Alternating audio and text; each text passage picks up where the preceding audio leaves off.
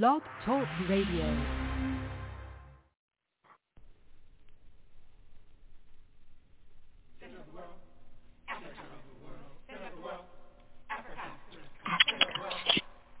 Center of the world. Latitude 0, longitude 0. Planned by the Creator. Cisanthropus was the first man found on the earth. That earth was the motherland, Africa. We know that without total understanding of what happened in the past, it would be difficult to relate to the future. We know that within the structure of the music, there should be a message, and the message should be truth. So now, we give you Africa, the center of the world.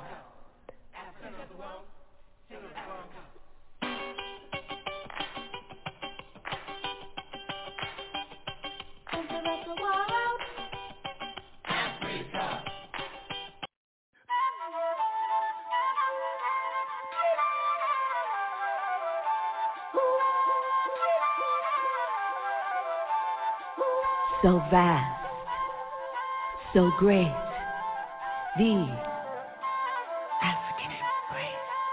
When you give up yourself. The color of life, universal harmony. The earth supports our conscious effort for sustained humanity. Uplifting together in our strength. Human beings. Human love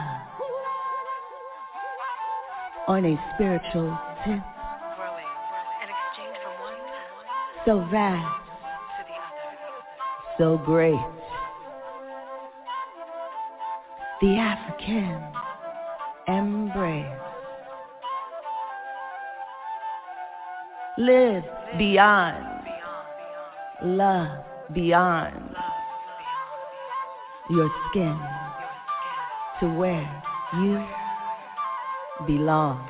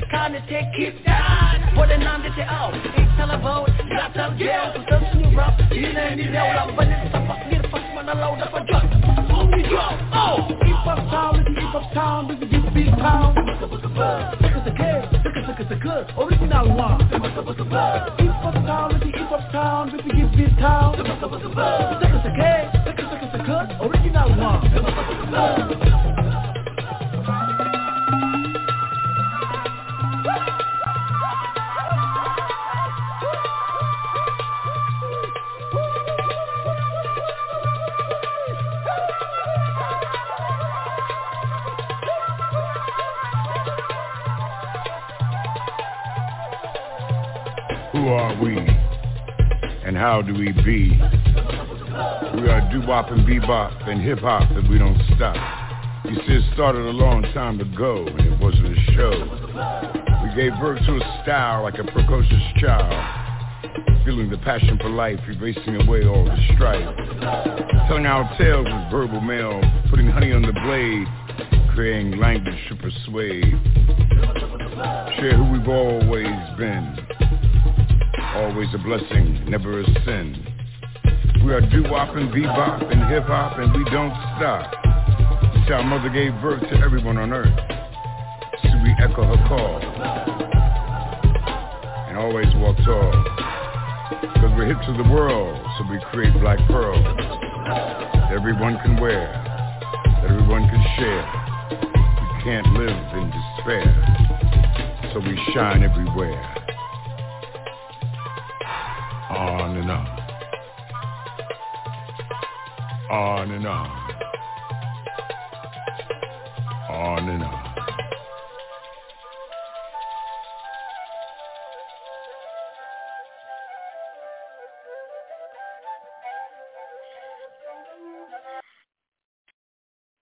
We welcome you to Africa on the Move.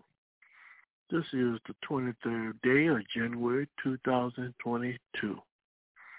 Our theme tonight is Blacks Are Not Americans. That's right. We said it. We're going to define and stand behind it. That's what they said. Blacks are not American. We're going to have a discussion on that theme, and we invite you, like always, to call in at 323-679-0841. We want to speak truth to the powerless and the powerful, and we hope that you will join us so we can have a collective discussion on this theme and other issues that impact our communities and our world. As your host, Brother Africa, it's always an honor and privilege to come into your home. And what we can say, we're not going to take it no more. We're going to stand up and stand out. And we're going to fight because we know it's right. That's right. So welcome to Africa on the Move again. And like always, we're going to discuss what's going on in your world and the community, followed by today's theme. But you know how we start our party. Before we do any of that, we always got to introduce our political panelists and analysts as we start our party on a weekly basis on Sunday evenings at 7 p.m. By first and foremost, bringing in our brother High Key. We're going to welcome him right now to this program. Welcome, Brother High Key, to Africa on the Move. Brother Africa, thanks for having me. My name is High Key Kamasi Shoki. And of course, Brother Africa, you know my thing is all about institution building. But I got to tell you, Brother Africa, you know, the more I read about the economic affairs of the day, I realize the level of deception they use in terms of economic analysis. And it's quite interesting. One of the things is that when you think back into the 80s, there was a campaign to increase awareness of economics. It was called the Equal Quotient, in which they wanted Americans to be better acquainted with the idea of economics. Well, that campaign, interestingly enough, only lasted for 3 months. Now, of course, the question arises, why only 3 months, since learning economics is a very good thing for American citizens?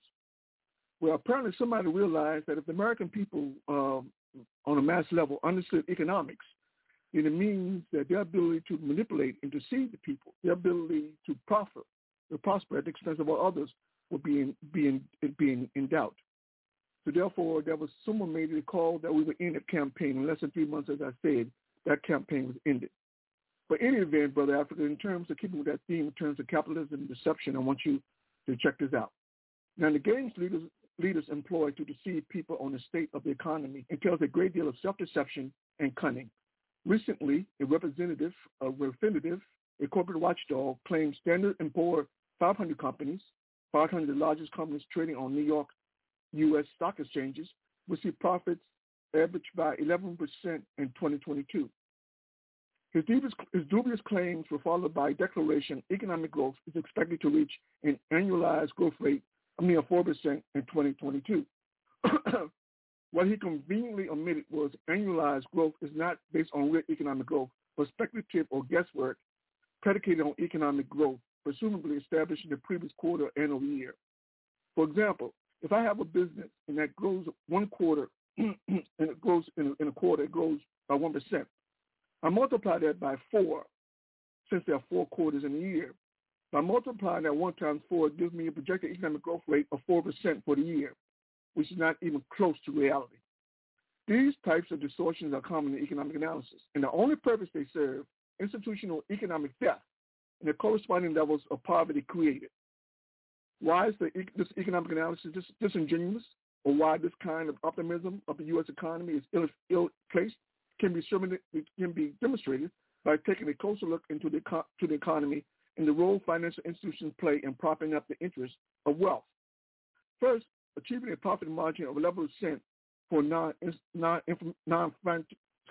non-financial institutions in times of economic boom is considered good. What about in times of economic recession? Now, before you contribute to recession or economic decline to the pandemic, the current recession preceded the pandemic. In 2019, the level of corporate debt in the U.S. exceeded $9 trillion. By 2020, the level of corporate debt had already exceeded $10 trillion. Currently, corporate debt stands at about $10.5 trillion. The level of corporate debt is key to understanding fluctuations that accompany business cycles. This fluctuation of the business cycle is due to, in no small part, corporate bond market. The corporate bond market is where corporations go to secure loans.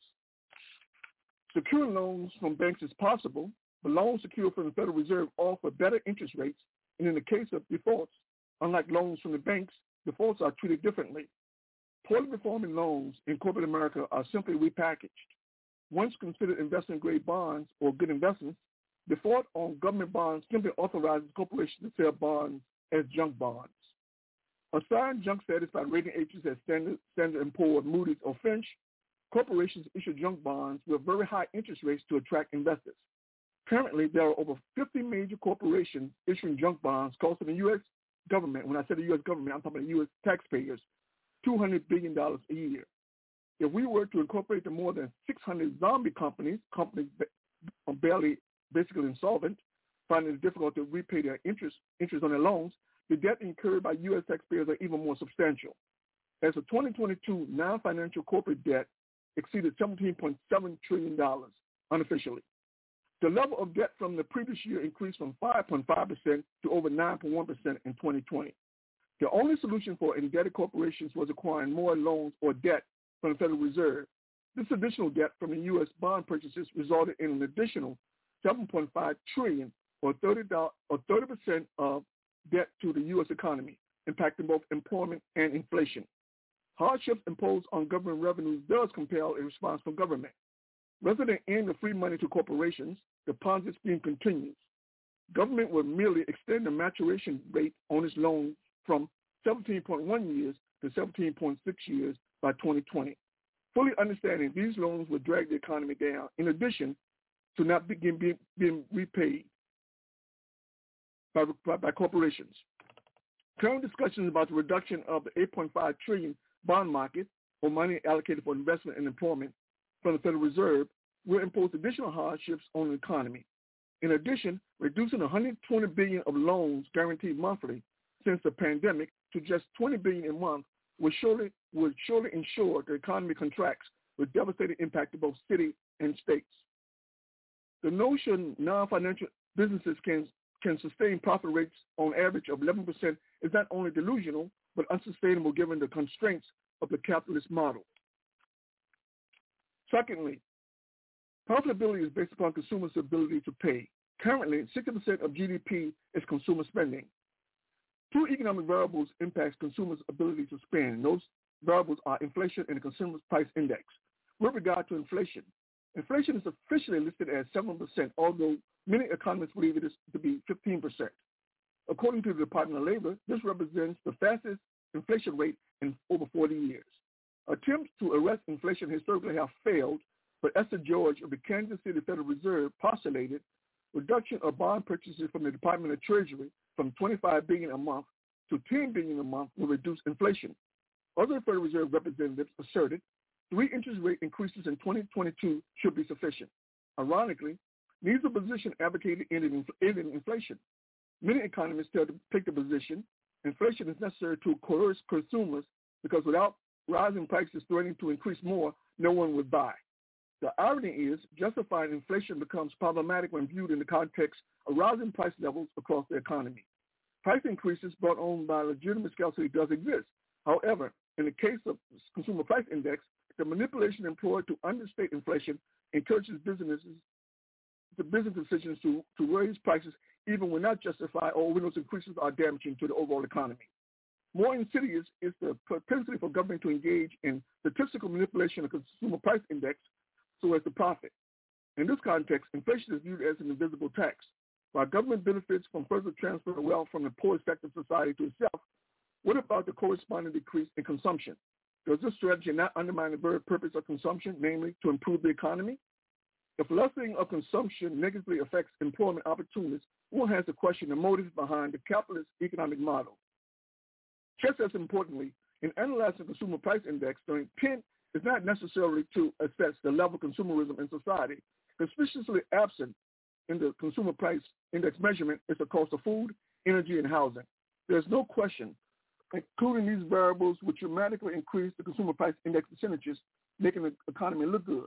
But at the same time, render it incapable of reconciling an official unemployment rate of 4% in a functioning economy and a 4% poverty rate that is slated to increase significantly when 35 million families, 70 to 100 million people lose their child tax credit Congress approved to assist poor working people in the U.S. as a result of the COVID-19 epidemic or pandemic. Now, concealing this level of desperation in U.S. society is one thing, but pretending these numbers do not affect the U.S. economy is another. So clearly, it's very important we understand the economic reality of the situation. And the more we understand the economic reality of the situation, Brother Africa, the more we realize how perilous our situation is in this society.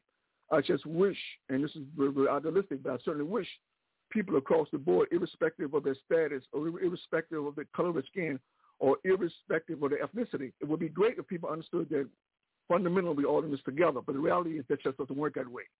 But one thing is important, as a marginalized community in the African community, is very important, particularly so, for us to understand how economics works. And so when we listen to these analysis in terms of economics, be in a position to understand the fallacy from what's real. And I'll close with that. Thank you, Brother Haki. Next we'll go to Brother Moses, and we're going to bring him in, and we would like to welcome him to Africa on the Move. Welcome, Brother Moses. Thank you, Brother Africa, and greetings to everyone within the sound of my voice, especially the illustrious panelists. My name is Robert Andrew Moses. I've been in the struggle for scientific socialism from the moment I was introduced to Marxism during a government class back in my high school years, 1968. I call Marxism the race to cure racism. I bear witness that there's one God, Jesus, who is the author and finisher of my faith, and that Mao Zedong is his messenger for government. Fathers, help your children. And we don't reverse correct verdicts. I'm pro-choice, and I vote. I believe women hold up half the sky. That's why I'm for pro-ERA, yes, Equal Rights Amendment. And the struggle continues in terms of the contradictions among the people. There must be a correct handling of the contradictions among the people, as Chairman Mao said. And so we must use our empathy and our altruism to advocate for the working class and against the interests of the ruling class, the 1% who diametrically and antagonistically oppose the interests of the working class. And so I'll leave it right there. Thank you, Brother Africa, for allowing me to be on the show. Thank you, Brother Moses, and to our listening audience. This is Africa on the Move, and right now we're going to take a revolutionary culture break. And when we come back, we're going to discuss what's going on in your world and the community, and we would like to hear from you as well by calling in at 323-679-0841. We'll be right back, and we're going to remind you, like Brother Bob Marley said, we don't want you to be a buffalo soldier.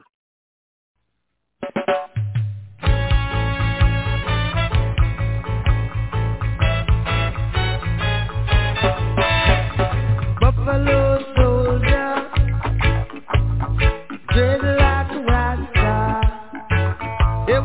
buffalo soldier in the heart of America, stolen from Africa, brought to America,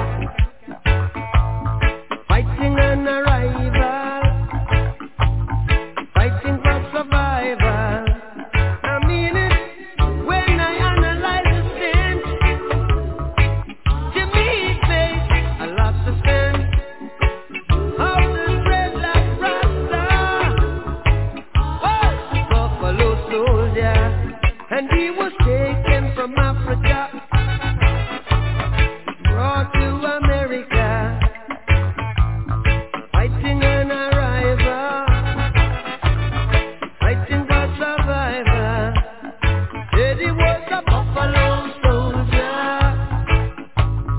dreadlock Rasta,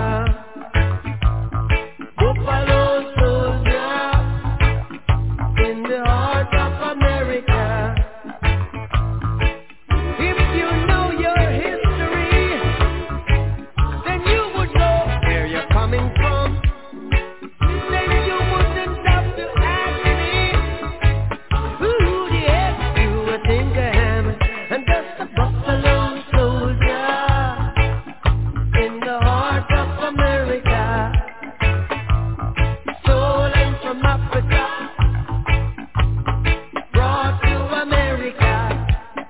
Said he was fighting on arrival, fighting for survival. Said he was a buffalo soldier in the war for America. Said he, why yo yo, why yo yo yo, why yo yo yo yo yo yo yo, why yo yo, why yo yo yo, why yo yo yo yo yo yo yo. Buffalo soldier striding through the land. Whoa, said him on the ran and make him on the hand, striding through the land. Yeah, yeah. Said he was a buffalo soldier in the war for America. Buffalo soldier, dreadlock Rasta, fighting an arrival, fighting for survival. Driven from the mainland to the heart of the Caribbean, singing, why yo yo, why yo yo yo, why yo yo yo yo yo yo yo, why yo yo, why yo yo yo, why yo yo yo yo yo yo. Riding through San Juan in the heart of America, riding through Jamaica, the buffalo soldier, fighting an arrival, fighting for survival. Buffalo soldier, dreadlock Rasta, why yo yo, why yo yo yo, why yo yo yo yo yo yo yo, why yo yo, why yo yo yo.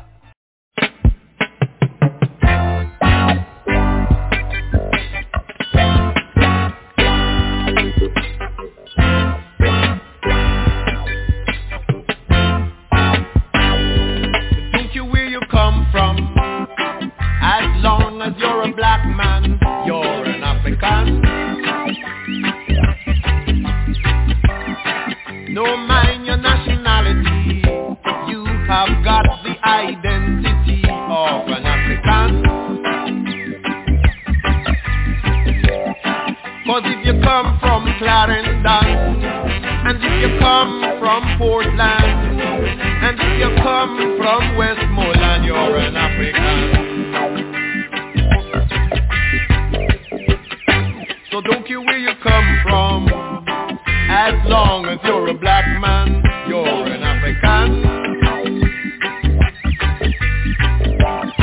No mind your nationality, have got the identity of an African.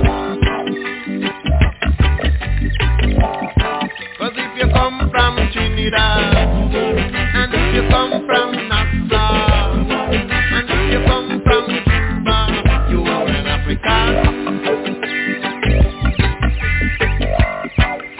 So don't care where you come from, as long as you're a black man, you're an African. No mind your complexion, there is no rejection, you're an African.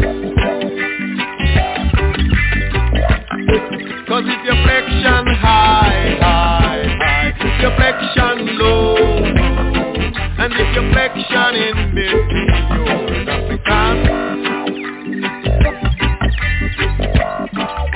So don't care where you come from, as long as you're a black man, you're an African.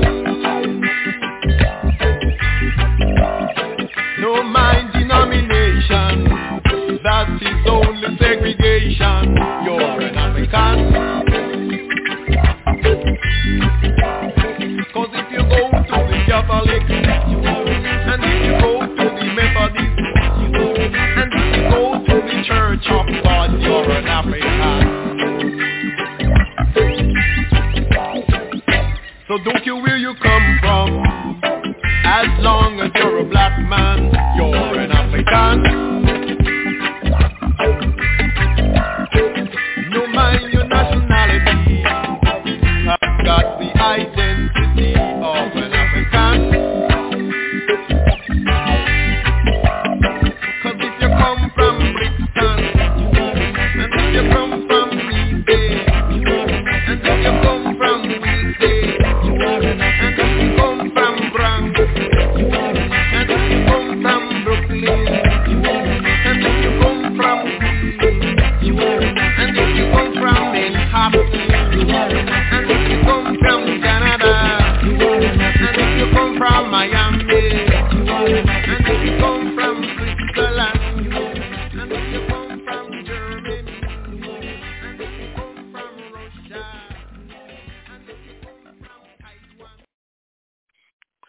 We'd like to welcome you back to Africa on the Move on the 23rd day of January 2022.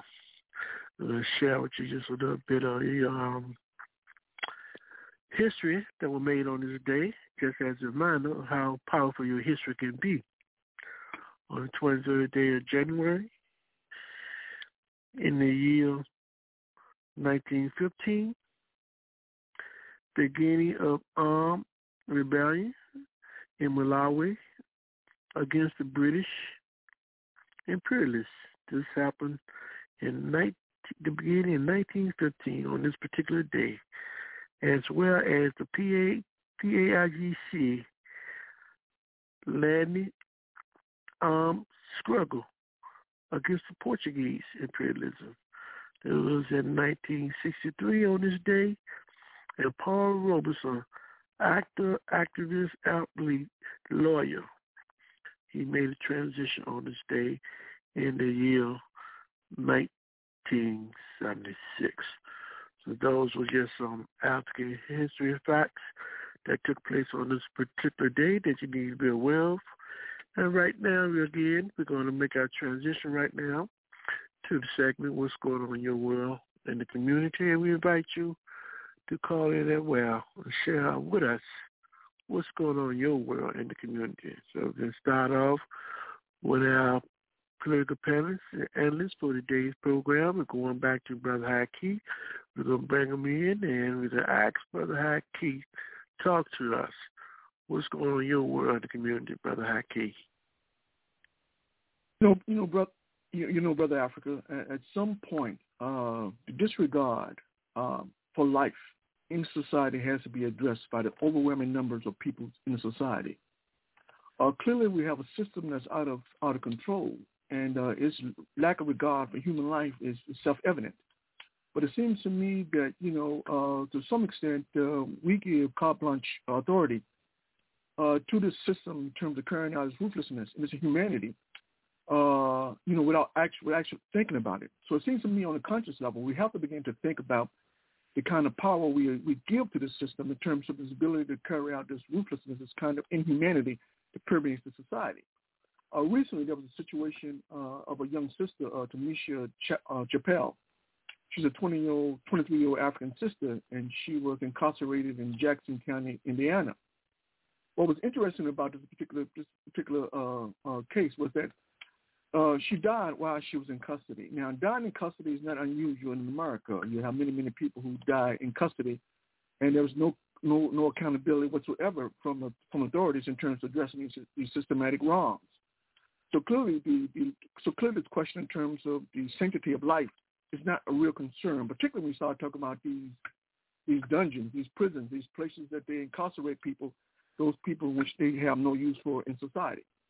So clearly, Brother Africa, this is problematic. But in her particular case, it was alleged that, over 16 hours constantly, advocated for medical care, medical treatment. It was alleged by other inmates that one of the jailers said to her, quote, "I don't know what you want me to do unless you're coughing up something crazy." Now, what is interesting about that, she called for help according to the other inmates. In the context of 5 hours, she called 4 times, every 45 minutes, she called in terms of medical care. Now, what is interesting in terms of just from a legal perspective, one of the things we have to understand in terms of these dungeons or these prisons, their ability to get away with ruthlessly killing off people. The reason they can do that is because the legitimacy involved in terms of that whole process. Keep in mind that these jailers or their staffs, they're not considered doctors. Now, here's the thing. Unless they can observe, medical distress concretely, let's say, for example, bleeding, non-movement, those kinds of things, unless those things are quantifiable, then they can get off legally because they're not doctors. They're not in a position to make those assessments in terms of whether or not a person is actually in medical distress. And, it seems to me, but when you stop and think about it, the mere fact that, the over 16-hour period that she demanded medical care and given the sound of her voice, according to other inmates, is very, very apparent that there was something wrong in terms of her medically. Now, the mere fact that, at a minimum, when you start thinking about that kind of medical distress and someone calling you 16 hours to seek care, at a minimum, it seems to me that her mental status should have been assessed by some professional. It seems to me at a very minimum.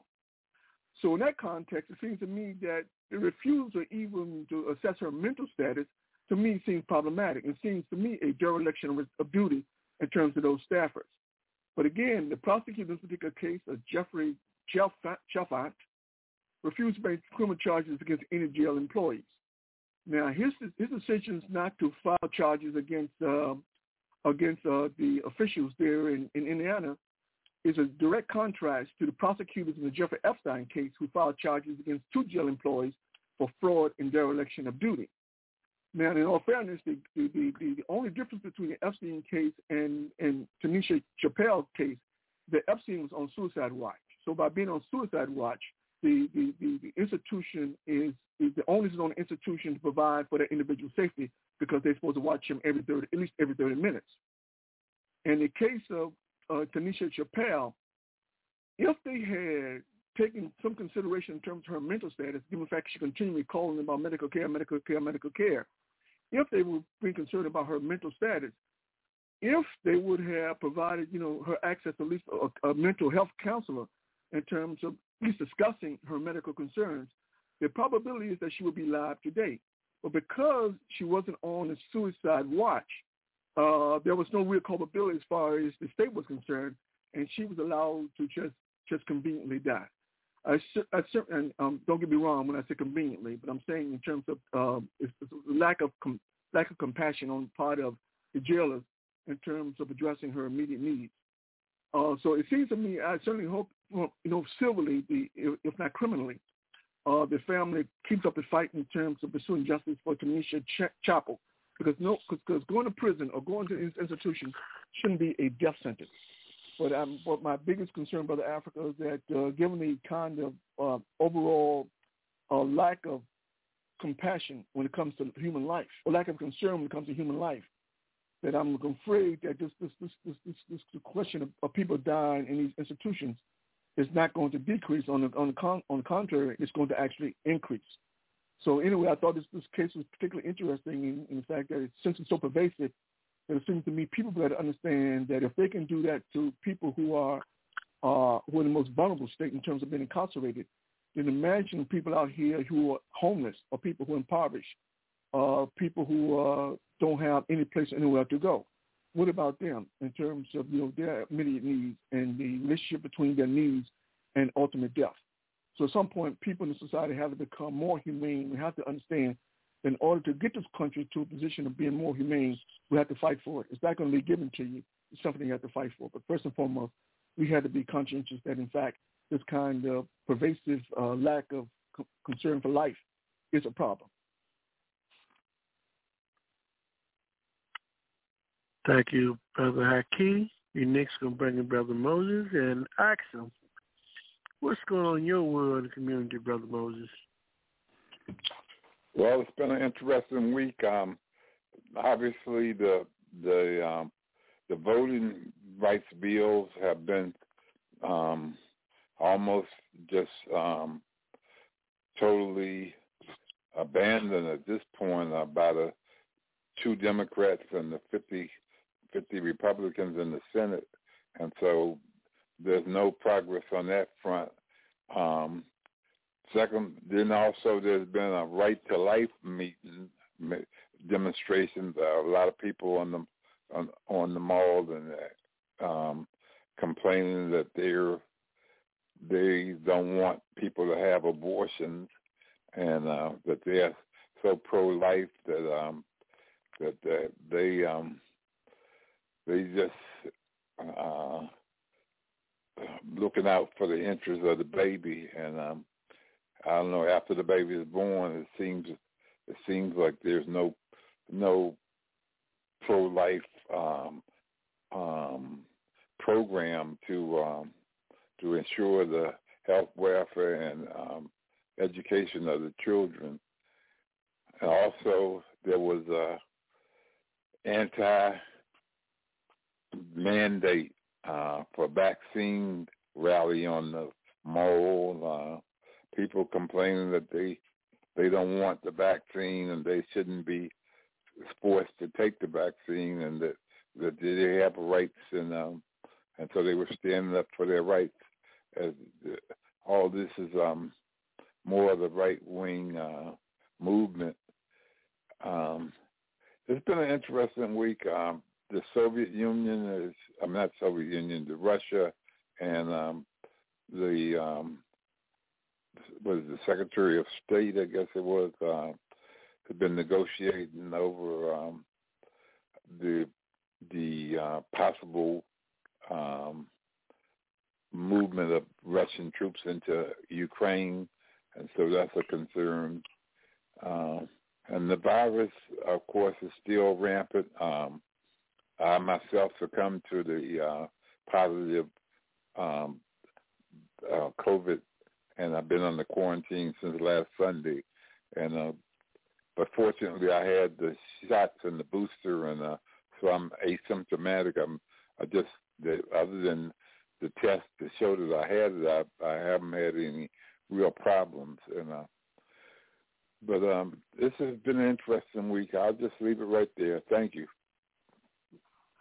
Thank you, Brother Moses. What we're going to do right now, panelists, I'm going to add to the segment this particular documentary where they talk about this whole behavior of the Central Intelligence Agency and how they contrive fake news.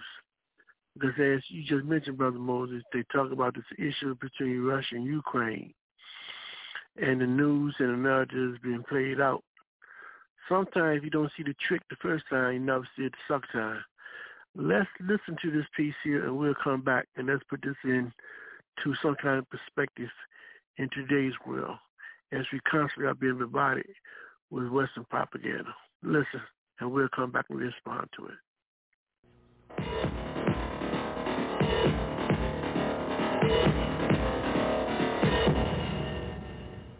We all know that you can't believe everything you read, but at the same time, most journalists do try their level best to get the facts straight.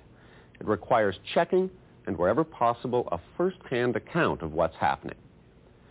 But an eyewitness account is not always possible, particularly in nasty wars on the other side of the world. And so reporters sometimes have to rely on other people's accounts.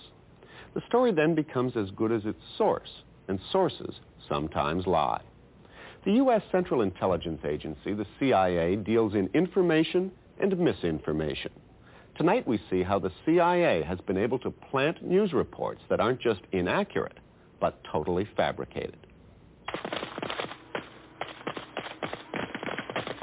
This is Angola, a former Portuguese colony in southwest Africa that's been at war since the mid-70s.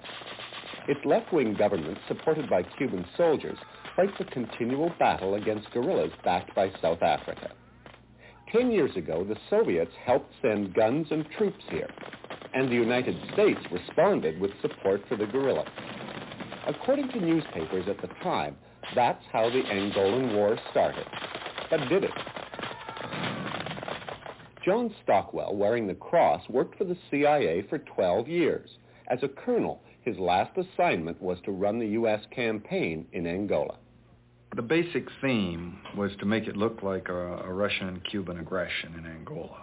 And so any kind of story that you could write and get into the media anywhere that pushed that line, you did. 1/3 of my staff in this task force was covert action, was propagandists whose professional career jobs was making up stories and finding ways to get them into the press. In 1975, the resource-rich African country was being fought over by three factions.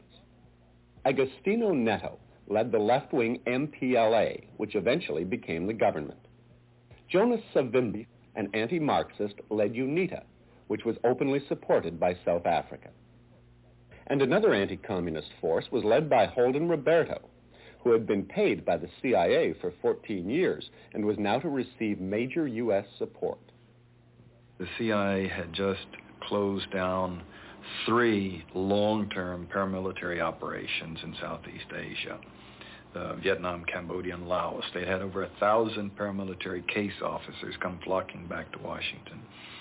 They didn't have desks for everybody, much less jobs, and morale was rock bottom low. They wanted a covert action. They wanted a paramilitary encounter. The rationale was that the Soviet Union was trying to take advantage of the United States' weakness right after the Vietnam War, that Angola was getting its independence and they were trying to snap it up, and that Henry Kissinger decided that we could not be weak and we wouldn't let them do it. Our own files disproved that. We moved into Angola first and the Russians were responding to us. But before the CIA could move, the U.S. National Security Council had to be sold, and Stockwell helped with the briefing. The first briefings on Angola literally went, gentlemen, this is a map of Africa. Here is Angola. And then they went on with a chart to explain there are 3 liberation movements in Angola. One of them is headed by Holden Roberto. He's the good guy. We've worked with him for years, and they use literally good guy. Then the MPLA is headed by this drunken, psychotic Marxist poet, Agostinho Neto. He's the bad guy. And they used exactly to make sure that people understood. Once the National Security Council had given its blessing, Stockwell and the CIA cranked up their propaganda machine, and newspapers around the world became unwitting accomplices in the campaign. From the CIA's headquarters, Stockwell sent his propagandists to Britain, Portugal, Zambia, and Zaire. Far from the battlefield in Angola, they wrote news releases for the 2 Western-backed factions, and these were fed into the ticker tapes of the Western media. Stockwell's CIA man also wined and dined Western journalists and gave them personal briefings. His man in Zambia was particularly enthusiastic. He ran a story that the city of Malanje had been captured by the UNITA forces, and in doing so had captured 20 Russian advisors. And they thought this would show that Russians were running the thing in Angola. There weren't Russian advisors. It wasn't a factor, and we knew that. But the story did well. The Toronto Star, like many newspapers, picked it up from Reuters news agency. It was also carried in the Montreal Gazette and in the Vancouver Sun. I remember reporting that very clearly. Fred Berglund was the Reuters reporter who filed the story from Zambia. Years later, I discovered that a little CIA misinformation expert had sat in the U.S. Embassy in Lusaka and had composed that communique, and it bore absolutely no relationship at all to truth. You've got to remember, at that stage, during a war, you're working under incredible pressure. I worked for 4 months without a day off for 16 hours a day. And all that was wanted was a flow of information. I mean, I'd done the same in the Middle East war. I was based in Damascus. And in the first week of the war in Damascus, I wiped out the Israeli Air Force 3 times over with official statements. Reuters, with its headquarters here on London's Fleet Street, is one of the world's largest news agencies. Its international bureaus provide many newspapers with their only source of news from far parts of the globe. Well, I mean, with hindsight, some of the official statements from the side I was reporting, and I stress from the side I was reporting, but also from the side that people in Luanda with the MPLA reporting, clearly most of those statements were completely false. The CIA man in Zambia soon came up with an even better story. He had some Cuban soldiers raping some young Angolan girls. Then there was a battle, and he had that Cuban unit cut off and captured. And then he had the Cuban women, the victims, identifying their rapists. And then there was a trial, and they were convicted. And then he had them executed by a firing squad of the women who had supposedly been violated, with photographs of young African women with weapons shooting down these Cubans. There had never been a rape. There had never been the military action. The Cubans had never been captured. It was all fiction. Fiction, maybe, but it showed up on the front page of papers like the Toronto Star. The Toronto Globe and Mail also ran the story, and its headline attributed it to Angolan guerrillas. Many other Canadian newspapers in cities like Winnipeg, Montreal, and Halifax picked up the story. Basically, and to put it very crudely, you can publish any old crap you like, and it will get newspaper room. But despite the best efforts of the CIA, the armies it supported didn't stand much of a chance once Cuban soldiers showed up. The force led by the man who'd been on the CIA payroll, Holden Roberto, was wiped out. And UNITA and the South Africans made a hasty retreat. Back in Washington, Congress didn't want another Vietnam and voted against spending any more money in Angola. More recently, the CIA has found work for its skilled writers in Central America, particularly in the campaign against the Sandinistas in Nicaragua. First, the arms flow story. According to President Reagan, Nicaragua supplied guns to left-wing guerrillas in neighboring El Salvador. The Sandinista dictatorship of Nicaragua, with full Cuban Soviet bloc support, not only persecutes its people, the church, and denies a free press, but arms and provides bases for communist terrorists attacking neighboring states. David McMichael was the CIA's senior analyst on Nicaragua. He was asked to write a report on the arms flow, but when he looked at the evidence, it didn't support Reagan's claims. The argument that we're dealing with here is, do these arms come through or from Nicaragua with the complicity of the Nicaraguan government? And the evidence does not sustain that. In 1981, the CIA asked McMichael for a report on the Nicaraguan press, opposition, and church. And my conclusion was that, there was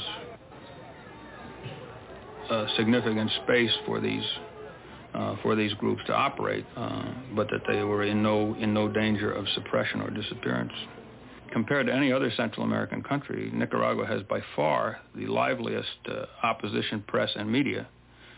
Over 2/3, for example, of the 40-odd radio stations in the country are still privately owned and generally speak their mind. When McMichael spoke his mind, the CIA didn't like it. He was fired. But after 4 years of fighting, now the Nicaraguan government has suspended many freedoms. In the world's newsrooms, the CIA efforts at disinformation continue to turn up. In 1982, reporters were shown photographs of what the CIA said were Soviet bases in Nicaragua, identifiable by their Soviet-styled obstacle courses, training areas, and guns. I used to laugh and say, look at that Soviet-style baseball diamond over there, This is almost foolish, really, to talk about this. First of all, they're not Soviet military bases. That's the whole point. The second is that a barracks is a barracks. An obstacle course is an obstacle course. The Soviet freighter Bakuriani pulled into the Nicaraguan port of Corinto today, carrying a mystery cargo which could lead to a showdown between the Sandinista government. Just over a year ago, on the day President Reagan was reelected, his administration came up with another Nicaragua story. This one had to do with Soviet MiG fighters, which Washington said had been shipped to Nicaragua in some mysterious crates detected by satellite surveillance. The result was more headlines. But as the story developed, doubts began to emerge. Ronald Reagan had a warning today for Nicaragua and for the Soviet Union. Reagan said the U.S. still cannot confirm reports that Nicaragua has received a shipment of MiG-21 jets. But he said if the reports turn out to be true, the U.S. would take a very dim view. The Nicaraguan government has denied that crates taken off a Soviet freighter today contain any warplanes, and it's accused Reagan of trying to whip up an invasion fever. By week's end, U.S. officials were saying there weren't any MiGs after all. It's the usual thing. The charge makes the headlines. The retraction makes the inside pages. 8 or 10 days later, it's revealed, well, MiGs weren't on the way, but that's no longer a headline. So what one is left with is the overall impression from the screaming headlines of the week earlier that Nicaragua continues to represent this enormous danger to the security of the United States. This nation of 3 million impoverished souls, half of whom are under the age of 15, Well, I would say people are very silly if they believe everything that newspapers tell them, and I think probably anybody who buys a newspaper needs a course on how to read newspapers.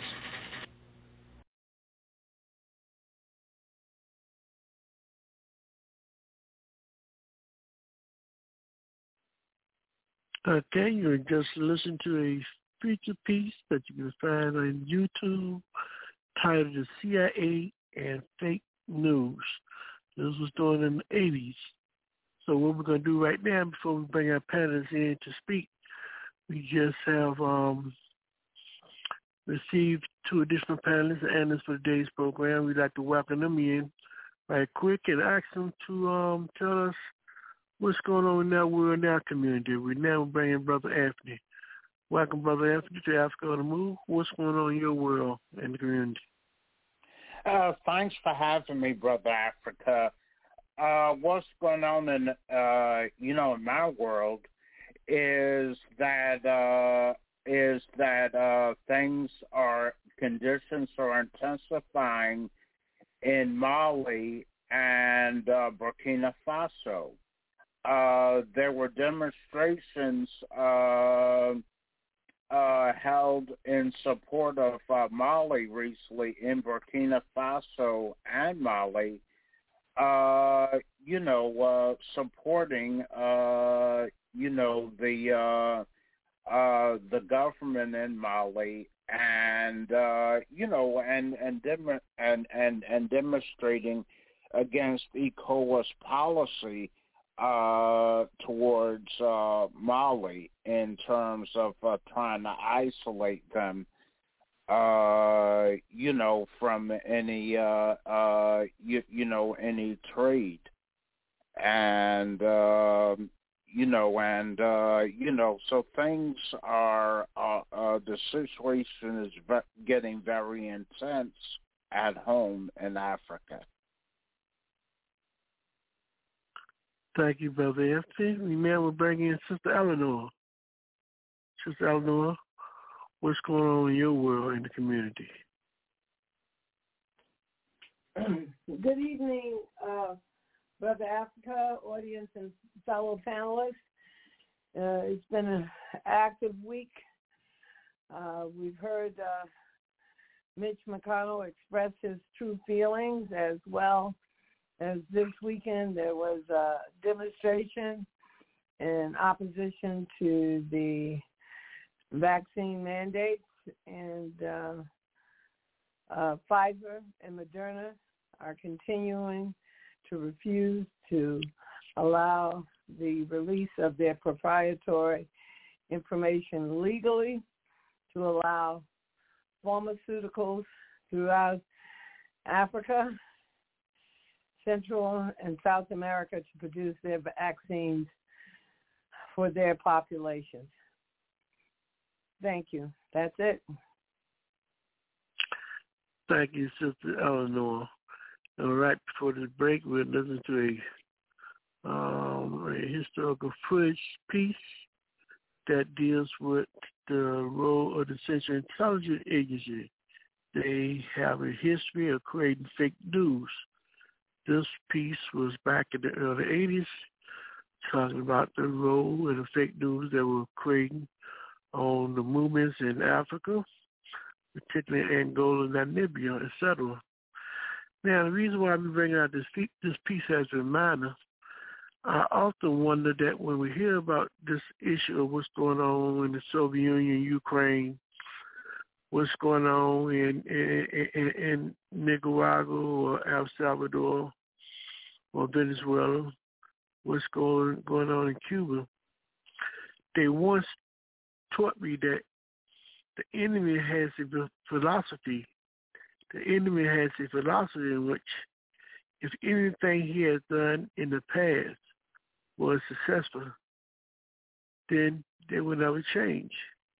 So with you, Brother Haki, when we're looking at this thing we call television and this propaganda that's constantly coming out today, how much of this stuff can we truly, truly believe with our eyes? This another repeat of giving people messages of deception and fake news. Let me just briefly raise a little history. One of the reasons why our ancestors weren't allowed to read and write was because once you learn to read and write, then you can actually extrapolate. In other words, you can read two things, put them together, and make some definitive idea in terms of the implications of those two things that you read. So your ability to contrast, your ability to adequately understand the world is increased by virtue ability of having the ability to read and write. So people in positions of power understood that. And not only did they keep African people ignorant in terms of the ability to read and write, poor white folks also were denied the ability in terms of being able to read and write.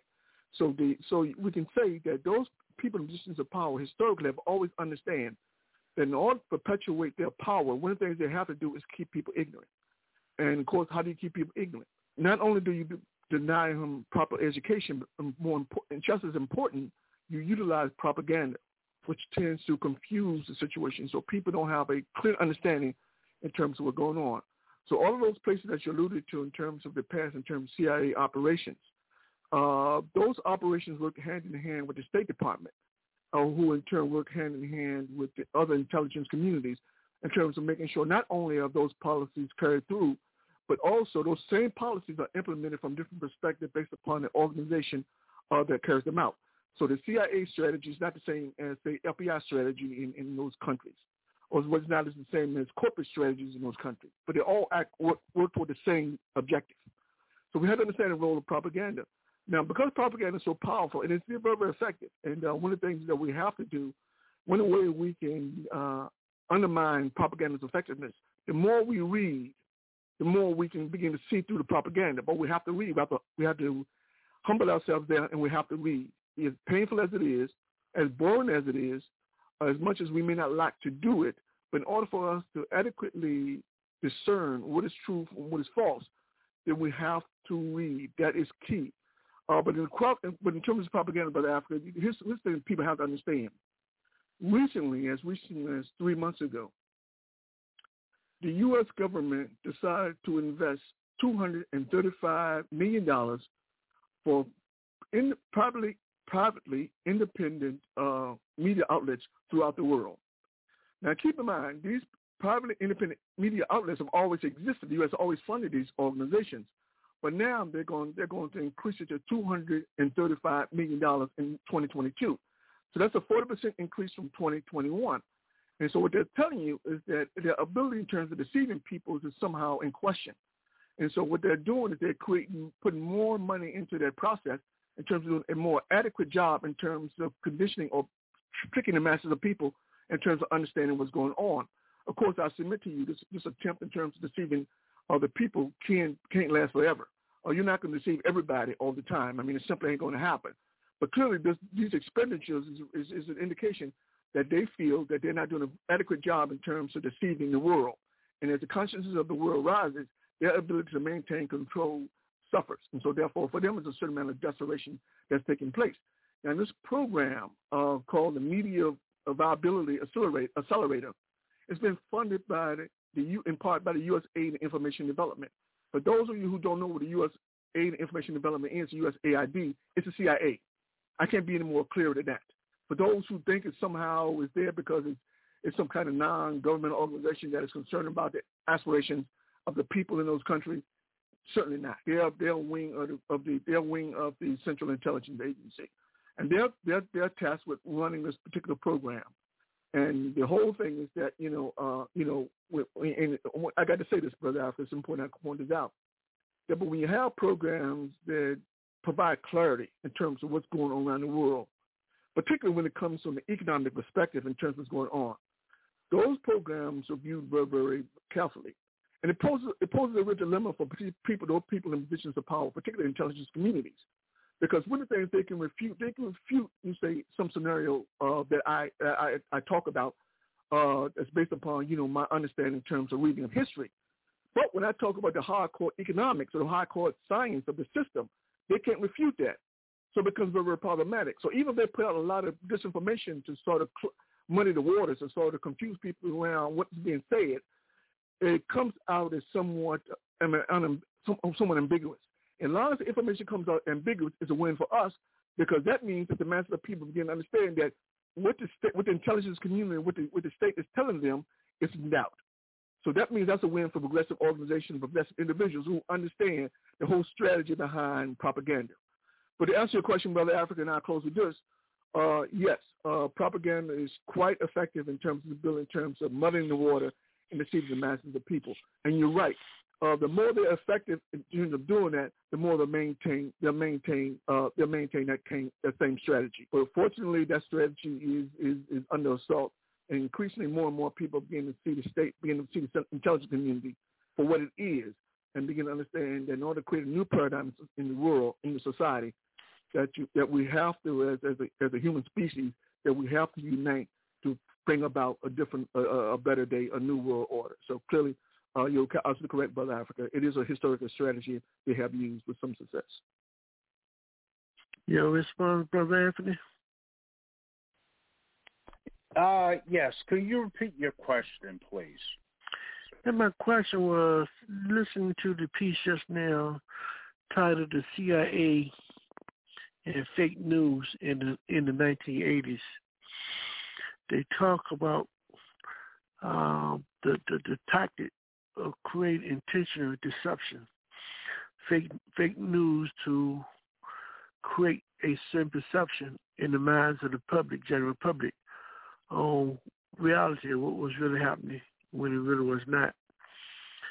And they taught me that once the enemy has found something that they have been successful in, that's not something they can give up. They will continue to do that.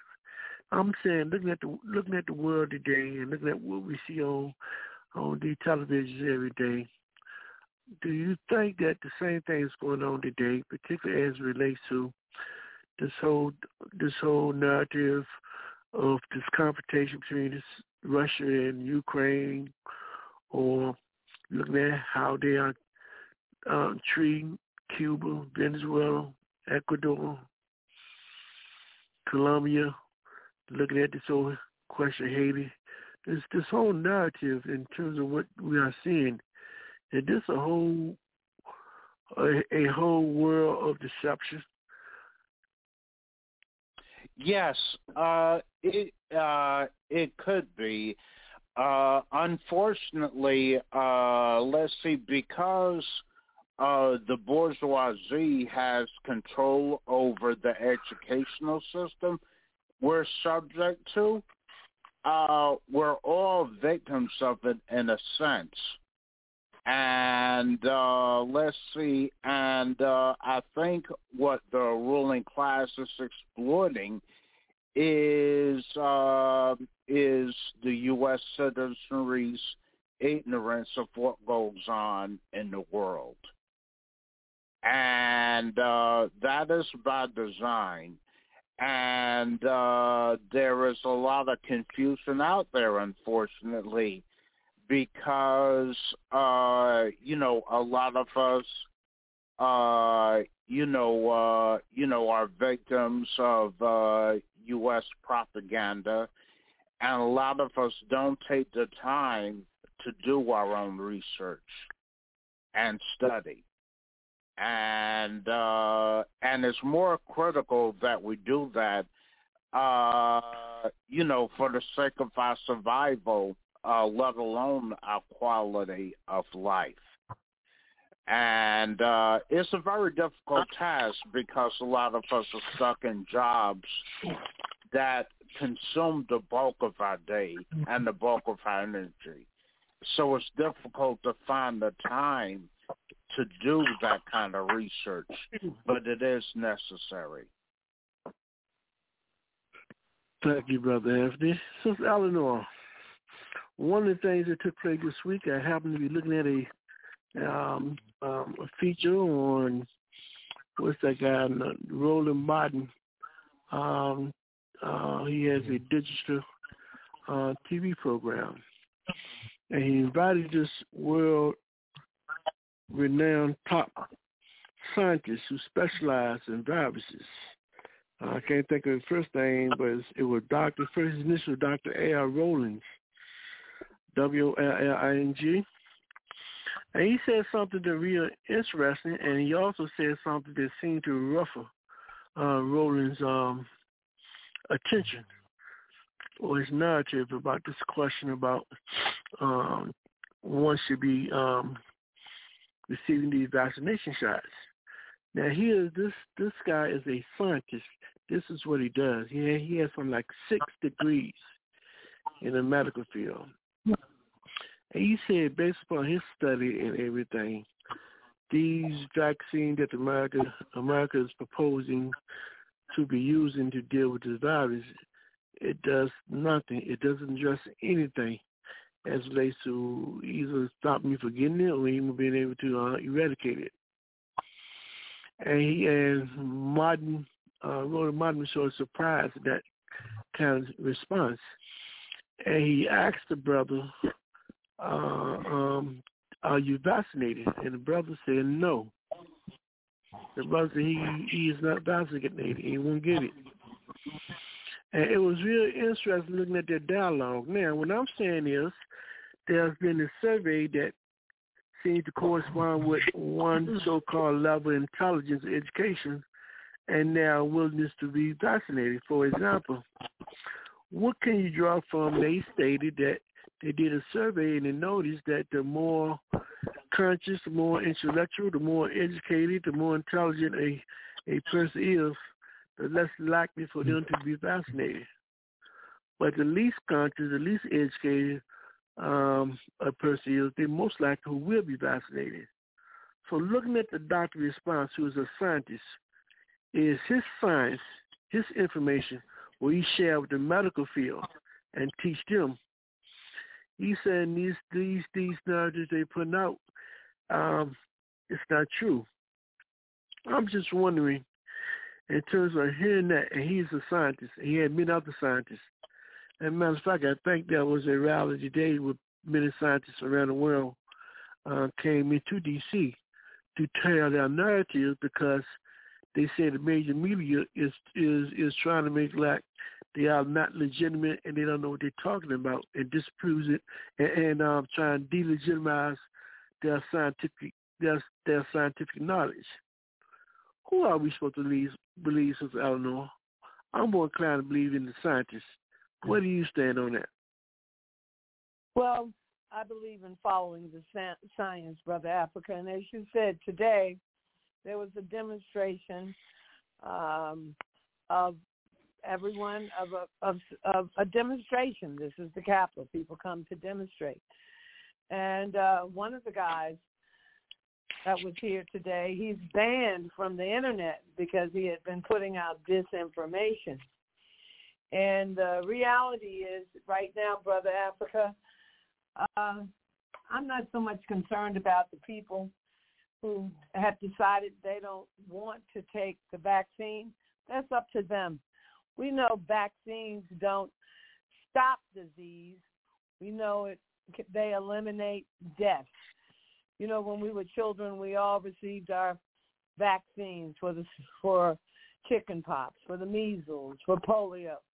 So, you know, the reality is bunches of us got chicken pox. We just didn't die from the chicken pox. But the reality is, I'm concerned, Brother Africa, about Moderna and Pfizer making available the proprietary information available to the pharmaceuticals around the world who wish to produce the vaccines. And for countries like Kenya and South Africa, where they said they'll do their own outreach to communicate with their people, they just want to have the ability not to steal the vaccine, not to misappropriate, but for that proprietary knowledge to be given willingly to pharmaceuticals throughout the world while this pandemic is going on. So I think that's very important. And as for those who do not wish to take the vaccine, that's great. But there are some who are on the bench and don't know whether or not they want to. And I think as long as there are people like that, we should continue to do education and outreach. You know, I'm not familiar with Dr. Rowlands, but I do know the guy that was putting out all this misinformation and the big Trump supporter, and they've taken him off the internet. So I don't think they would have taken a real scientist down. People may disagree with his ideas, but not to the point of taking him down. He was taken down because of disinformation. And it wasn't a meeting of scientists, as I understand. It was a meeting of citizens who are opposed to the mask mandate. They're opposed to the vaccine. They consider it a political injustice. My concern is the taxpayers paid for the development of this vaccine, and it should be made available to the public. I noticed that when Moderna produced their report on who created the vaccine and this and that, they ignored 4 government scientists, including a woman, an African American woman, who participate in the development and research. So I find that quite interesting that they excluded the 4 government scientists. But I want the folks who want to be able to have access to the vaccine to do so, Brother Africa. And yes, the vaccine does not appear to be stopping people from becoming infected with the new variant, but it does seem to prevent deaths. And I had an opportunity to observe an unvaccinated person suffer. I didn't observe them directly, other than that we were ill. And unfortunately, I don't know. I don't think it was a good outcome for that person. But who knows what was wrong with the person. But the reality is Brother Africa, there are many who, as we know, who are resistant to being vaccinated. But the science tells us that for those that are vaccinated, they are less likely to die from the virus than those who are not. And it's a personal choice. And it depends on your health and your strength. Many people can be infected with this coronavirus, and they don't even have any symptoms, brother. Two things, Sister Eleanor. Number one, he's not the first scientist that is being consistent to saying this whole drama around this virus is just that. I mean, he also elaborated that this what this vaccine does more than anything, it has an impact on immune system weakening. And say if you continue to talk about taking these so-called booster shots, what it will do is you have very little resistance in terms of your natural immune. So this is what he has came up with, and many others. Not about scientists. We ain't talking about people who thinking. So I'm just wondering, we continue to believe these narratives about folks who now getting sick are more likely not taking the shots. These are the same people who have created this whole deception from the beginning. They didn't tell you about Moderna this past year, according to some reporting. They have received already over $1 billion in profit behind the scheme. While at the same time, if you look at the behavior of the state itself, they are allowing people to set up shops to pretend that they can give you shots and shooting people and giving them fake cards, and no one is monitoring them within the U.S. Now, I would just think something that's serious, it would be very difficult for you to easily just set up shop, give out fake cards, and no one is accountable. So I'm just saying something don't seem right to me, and I just think the people need to seriously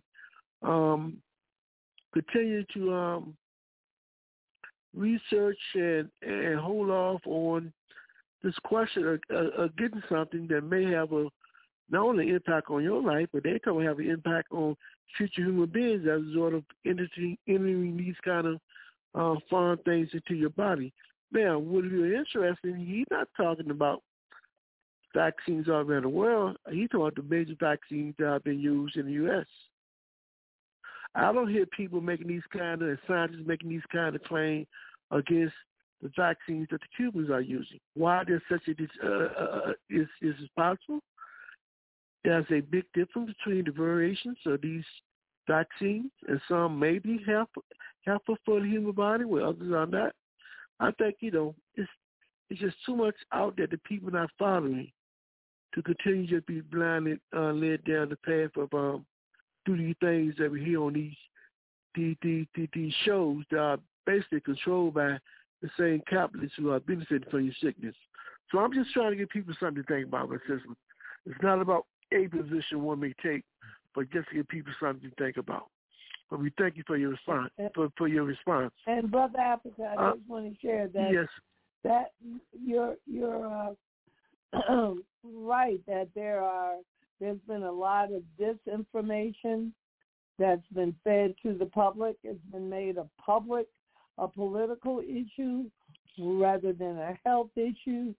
And you said the key thing, that Moderna and Pfizer, they don't care about distributing the vaccine to those who can't pay for it. If you don't have the money to pay for it, obviously they're not making it available. And that's a real issue. And yes, Cuba appears to be sharing their vaccine with other nations. And there had been some questions in terms of blood clots with the European vaccine produced by AstraZeneca. So this is an issue where rather than moving ahead with knowledge and information, where we're always playing catch up, we haven't even been able to adequately test people and make tests available.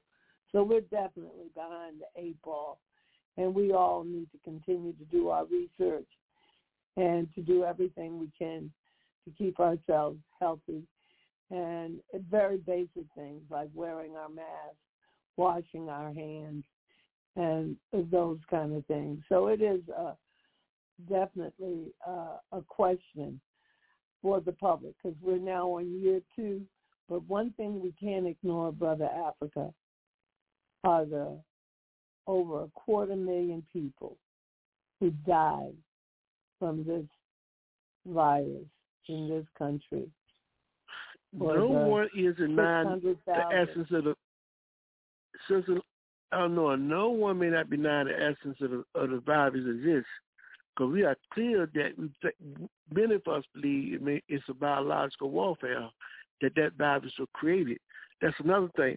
If you begin to do your research, most people have all came to the conclusion that this is not a natural virus. It's a man-made virus. Such as others, this whole drama is man-made creation. So no one is not questioning if a virus exists.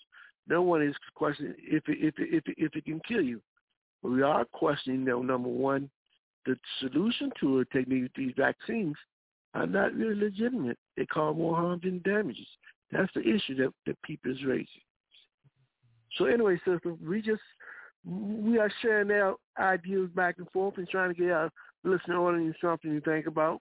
We got to have independent thinkers. So, we gave them some information, and they can go on their own and do their own research. But my business is, don't get tricked and fall for the okie doke. Just like the 9/11. And you're right, they want to make you think. Because this week they released information that it had an impact, allegedly not a permanent impact, but a temporary impact on male fertility.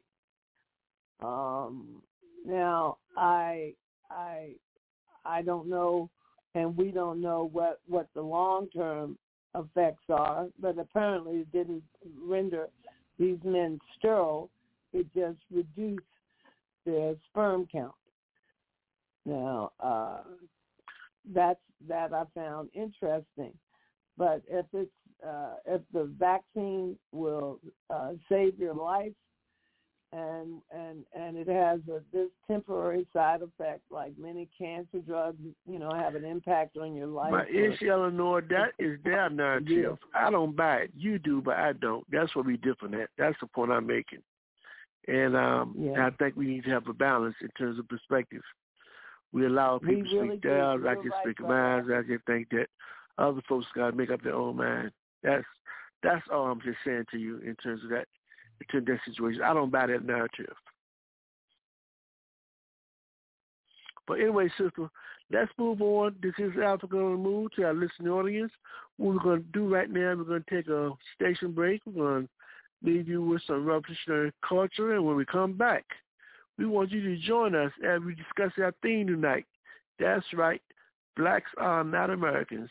Well, in essence, Africans are not America.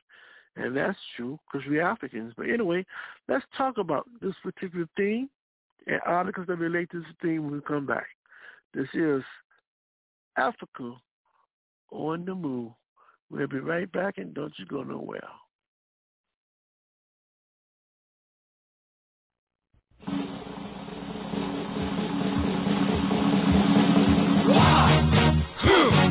Yeah. What is it good for? Absolutely nothing. Yeah. What is it good for? Absolutely nothing. Say it again, y'all. Look out.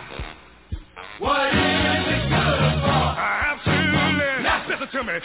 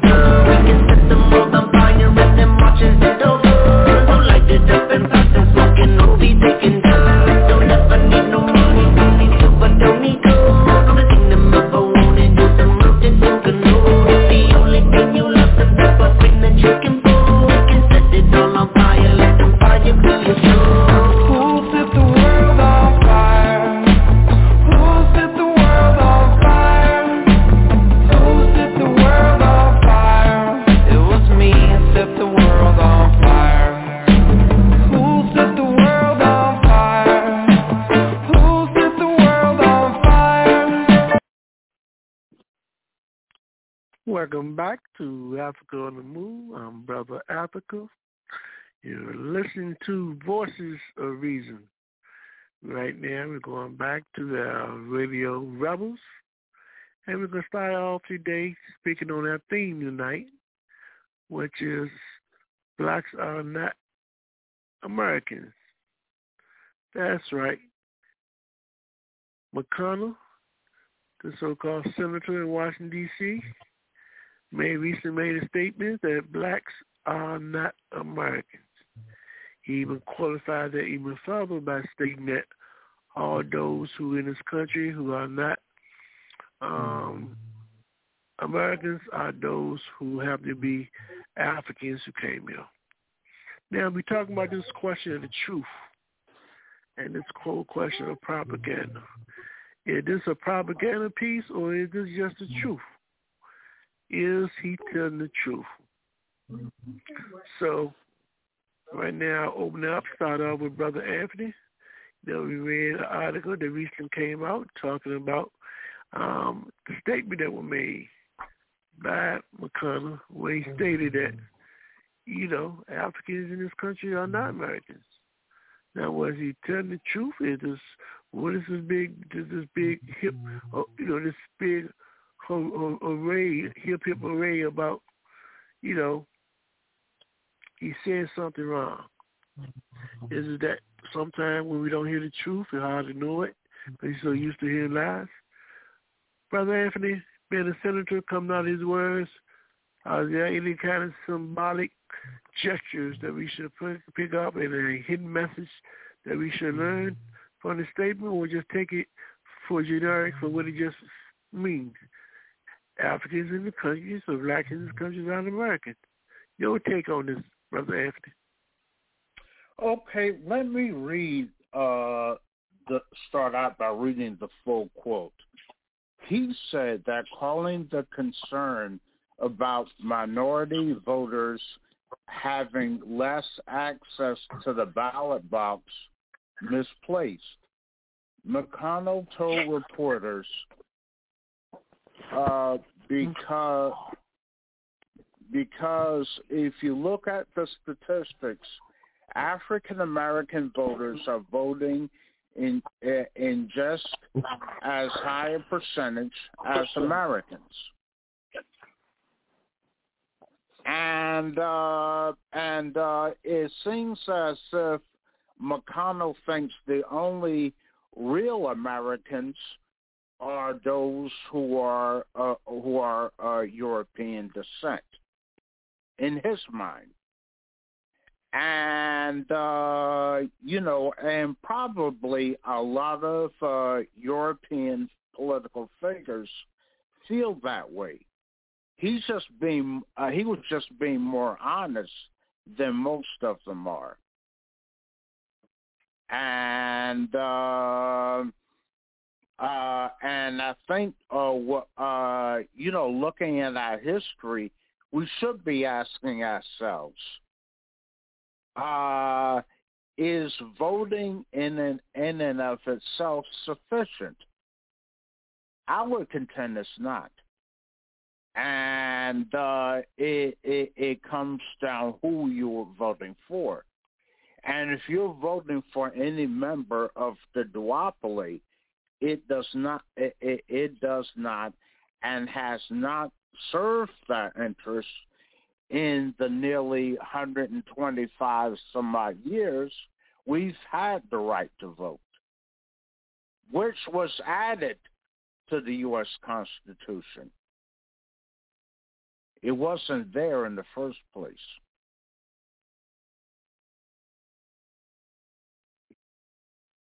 Thank you, Brother Anthony. Brother Haki, give me your take on this statement by McConnell. It seems so straightforward for those who understand that history, and maybe not. But Haki, where are you on this issue? Yeah. First, Brother Africa, let me just go backtrack a little bit. I normally don't do that, but I have to do this because some things have to be confronted. And one of the things is that, if we're going to make the claim information is this, if a scientist say something, and we make the claim it's disinformation, or we we're of the general assumption that if something said that we disagree with this dysfunction of disinformation, then it seems to me if we're going to raise that question in terms of disinformation, then we have to at least articulate the incentive for the disinformation.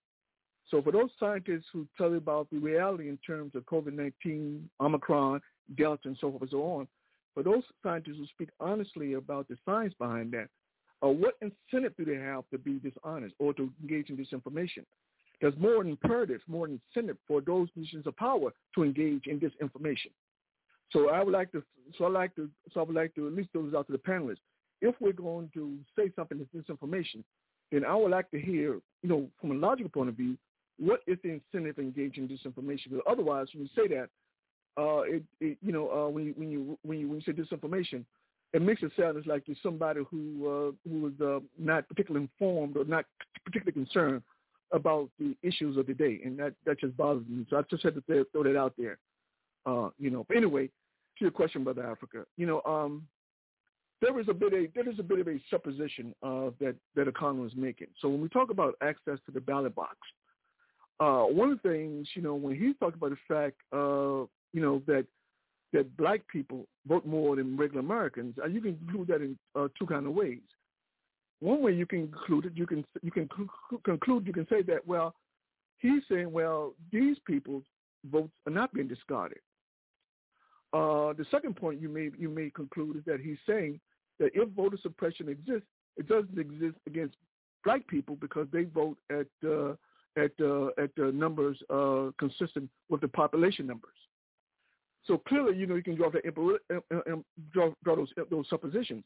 But I think more importantly, I think the real implication is, Brother Africa, I think what he's really saying, and I don't think it was a Freudian slip. I don't think he just slipped and accidentally said that. I think he just wanted to convey the position of the Republican Party in a sense, that constitutionally speaking, this notion that African people in America are in fact citizens of the United States has never been proven. This notion that we're still 3/5 of a persons has never been amended in the Constitution. Nobody is even talking about getting rid of that particular part of the Constitution. No one. So clearly, so even when you talk in the context of voting rights, and when you say that in order for us to vote, that it has to be ratified every 20 years, then what you're saying is that these people are not citizens. Citizens don't have to ratify the right to vote every 20 years. Only the other has to ratify every 20 years in order to vote. So for those people who are those diehard Africans who want to believe, yes, I'm an American, it's fine that you say that, and that's all well and good. But the history, the Constitution said that you're not. And the question is, given that reality, the question is, what are we going to do in terms of empowering ourselves? We have to understand that, in the reality is that we're in a very we're up against a very combative, if not a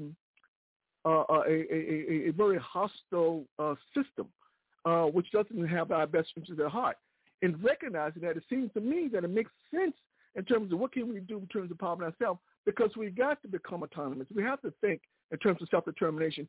We got to think in terms of, listen, we got to do it for ourselves. Otherwise, we wait for others to do for us, then we're in real trouble. So I think Mitch McConnell's statement, I think it's a wake-up call. I think for those people who really believe that in fact that we're African people. I'm reminded of Malcolm X when he said, you don't put a cat in the oven and bake them and call them a biscuit. Because you were born here doesn't mean that you're qualified as a citizen. And what is interesting, when you look at the social economic indicators in terms of what it is to be African in society and consistently being on the bottom, that in itself is problematic. But even more so, when you start thinking about in terms of educational expenditures, in terms of money, access to quality books and technology that people need to compete in a technological society, we look at those kind of expenditures and the low levels that they occupy in terms of African schools in these cities, then you ask yourself, then, goddamn, if our children are citizens of the damn nation, what the hell is going on here? Can someone tell me what is the justification for that? That's crazy. Citizens should be citizens. There should be no discrepancy in terms of expenditures for education. It should be across the board equal. What they have in suburban schools, they should have in city schools. What they have in city schools, should have in rural areas. So there should be no discrepancy.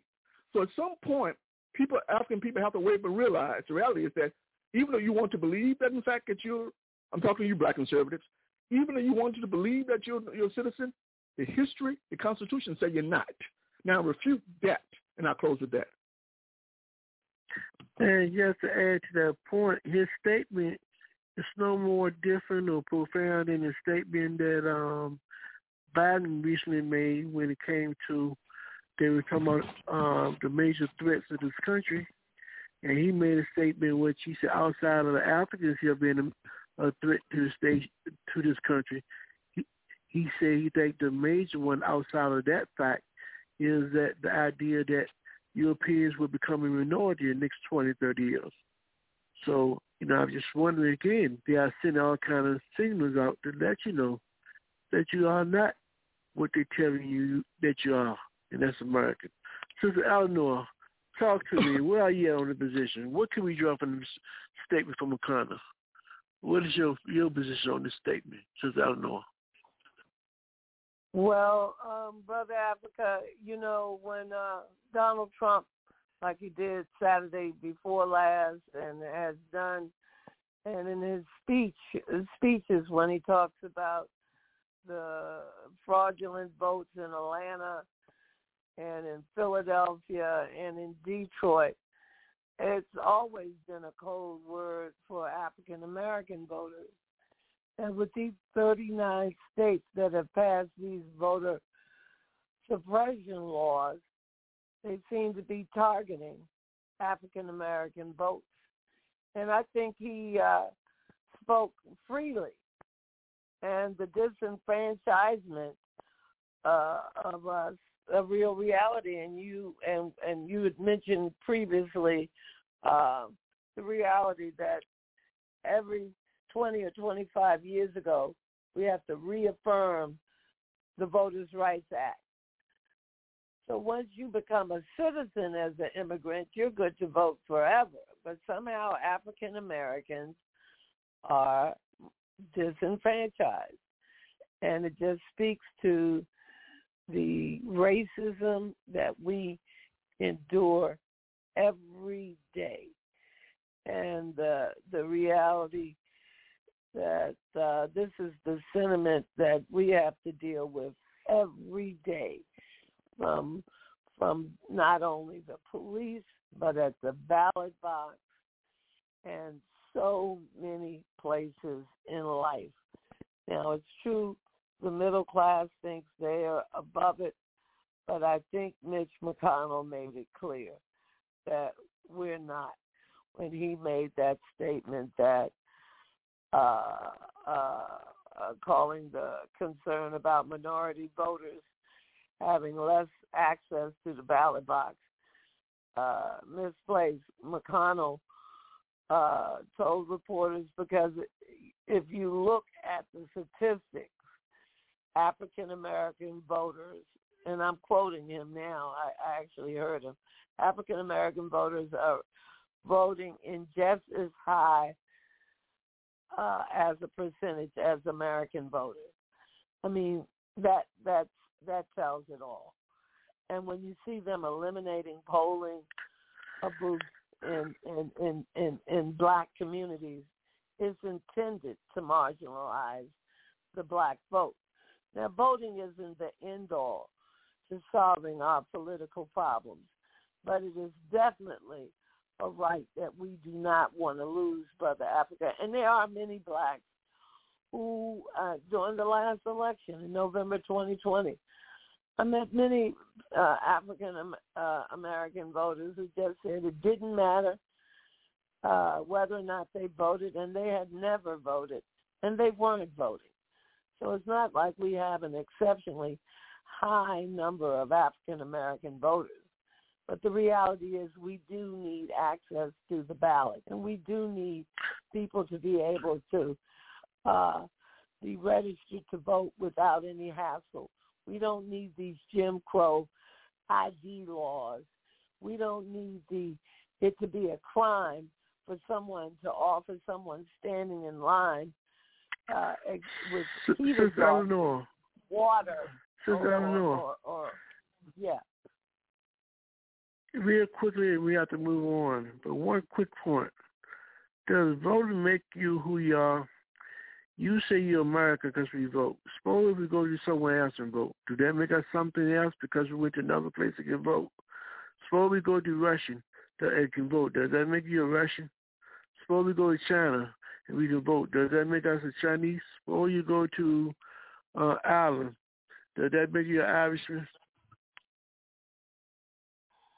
South Africa, that's not even the issue right now. The issue right now is Mitch McConnell spoke his mind that there was 48 votes and we could not get the John Lewis Voters' Rights Amendment passed or the Freedom to Vote Act passed, and we have been waiting for these two bills to be passed for over a year, long before Biden took office. They were sitting there. And it really speaks to the disenfranchisement of African American people and the struggle that we are facing in this country to combat racism and discrimination. Thank you, my sister. Brother Moses, talk to us. What do you make of this statement? Why do we fight so hard to try to be something that we are not?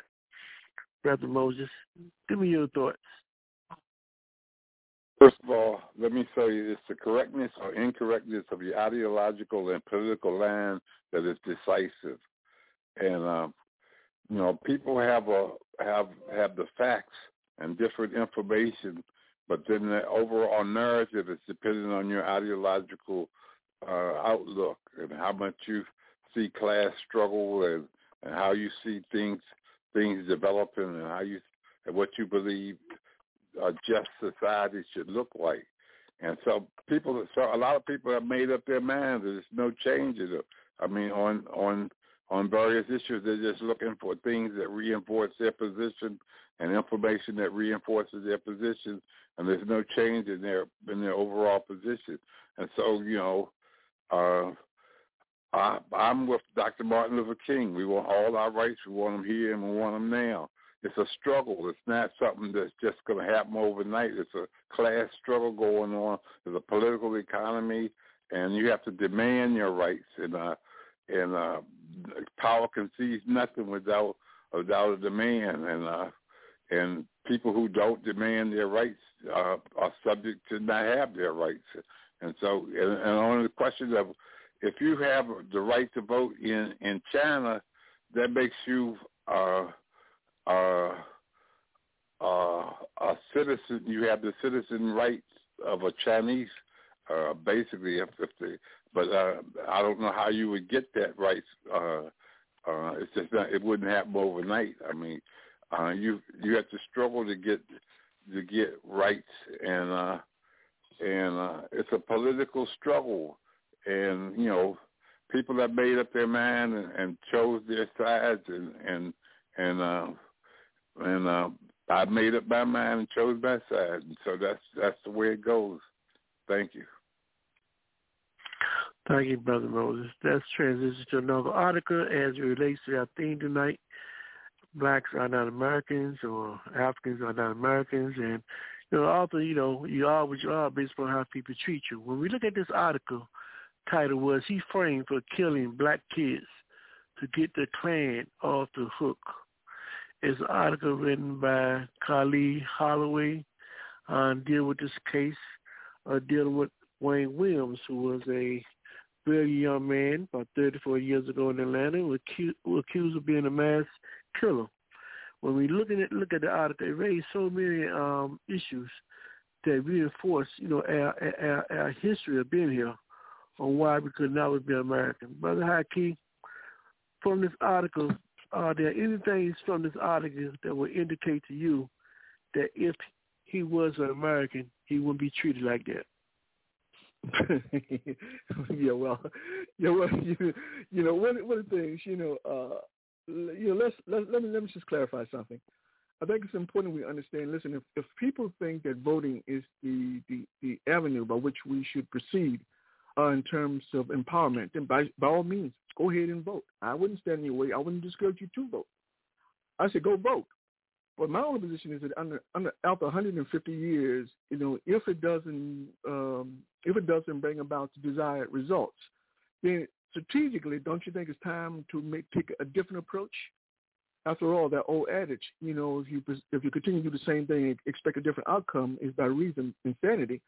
I think that we have to give pause in terms of that particular saying, because clearly, when we look at the desperation impacting the African community, which is not getting better, which is actually deteriorating, then we have to ask ourselves, God damn, I mean, if we've been for 150 years and the situation is deteriorating, then what are we doing wrong? I mean, it just seems to me, but maybe I'm just being a bit complacent in my views. But anyway, Brother Africa, ask your question. In terms of Dwayne, what's his name? Wayne Williams. One of the things clearly, I think that, and just in terms of, as a human being, in terms of as a citizen, having access to human rights, the justification behind charging Wayne Williams in the first place is suspect. Supposedly, at least it's alleged, that he killed 2 young black kids. Well, even if that's true, then how do you extrapolate without any evidence to say that 23 additional children were killed by him? So none of this makes any sense at all. And the mere fact that one of the individuals who were responsible in terms of stating that he overheard Wayne Williams say things that were negative toward African children, of course, was a lie. But one of the people who actually said that was a white Klansman. So then you ask yourself, wait a minute, how is it that this Klansman, this white individual has such this unique relationship, with Wayne Williams, but that wasn't established in court? So clearly, nothing of this makes any sense at all. But just in terms of incentive, one of the things you got to consider seriously is that when you start talking about putting all those charges on Wayne Williams, which, by the way, is something they do all the time to clear their books. I mean, after all, this system is an adversarial system. It's not based upon justice. It's based upon statistics. It's based upon, so it's adversarial. So if you get someone who's poor and impoverished and don't have a good lawyer, then you take advantage of the situation, you convict them. Your books look good. You like you're fighting crime. And no one stops and say, hey, man, that's morally bankrupt. Because in the context of capitalism, nothing is bankrupt as long as the bottom line is satisfied. In particular, when we talk about incarceration, it equates to lots and lots of money. So clearly people in positions of power want to have access to those bodies in prison because investments in those bodies means lots and lots of dollars.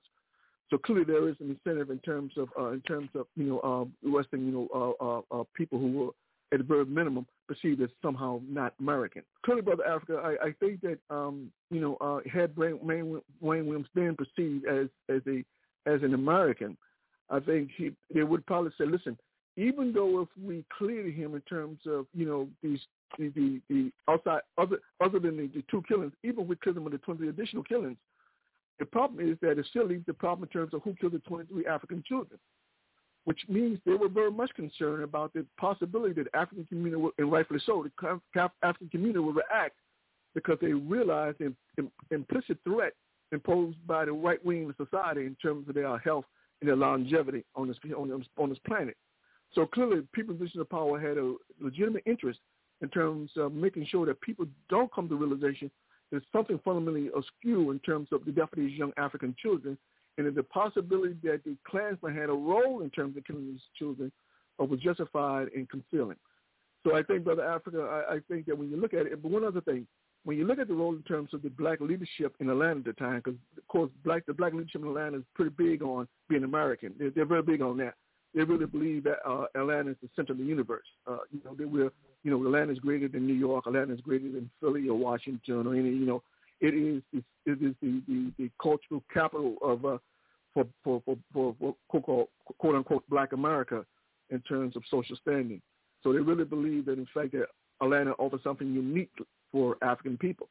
In that context, the desire in terms of being America is very, very, very, very clearly substantiated.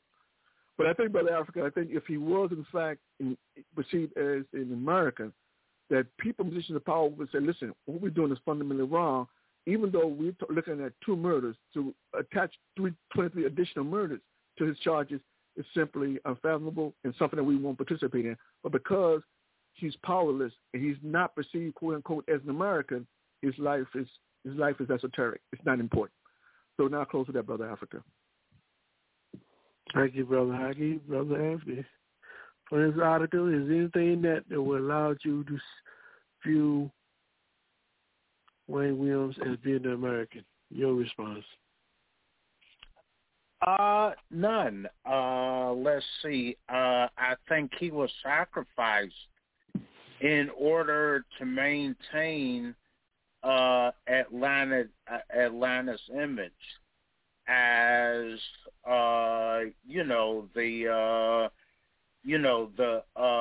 as a city that's too busy to hate, and as a model of the post-civil rights South.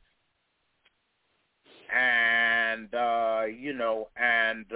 this situation with these murders was tarnishing that image.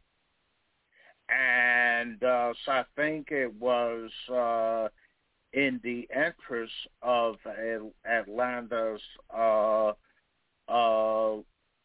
black African Miss Leadership class to put this matter away as soon as possible. So I think, Wayne Williams, in retrospect, was used as a scapegoat. And, thank you, Brother Evan. Go ahead, Brother. Finish your statement, Brother Anthony. Yeah, sure. And that, and the fact is, I was going to add that our rights were added to the Constitution. That means to me that they could be taken away, by the political machinations of that same class. Thank you, Brother Anthony. Brother Moses, talk to me. Talk to me, Brother Moses. You in the seat. You say you're going to take the heat and you're going to define and stand behind it. When you read this article, what aspect of this article will give you indications that they view Wayne Williams as being an American? Well, first of all, let me say, Wayne Williams, he wasn't charged with those 23 murders, was he? I mean, the best of my knowledge, he was charged with 2 of them. And so, the rest of it is politics and whatever people believe and the propaganda around it. It's a good idea. It's a good chance that the Ku Klux Klan was behind it, and no doubt. But yeah, Wayne Williams, the police department and the judicial system, as broken as it is, came up with this suspect and charged him with a crime, and that's what I see happen. And the fact that they didn't continue in looking for the Klan, and that's problematic. But I think, his rights as a citizen was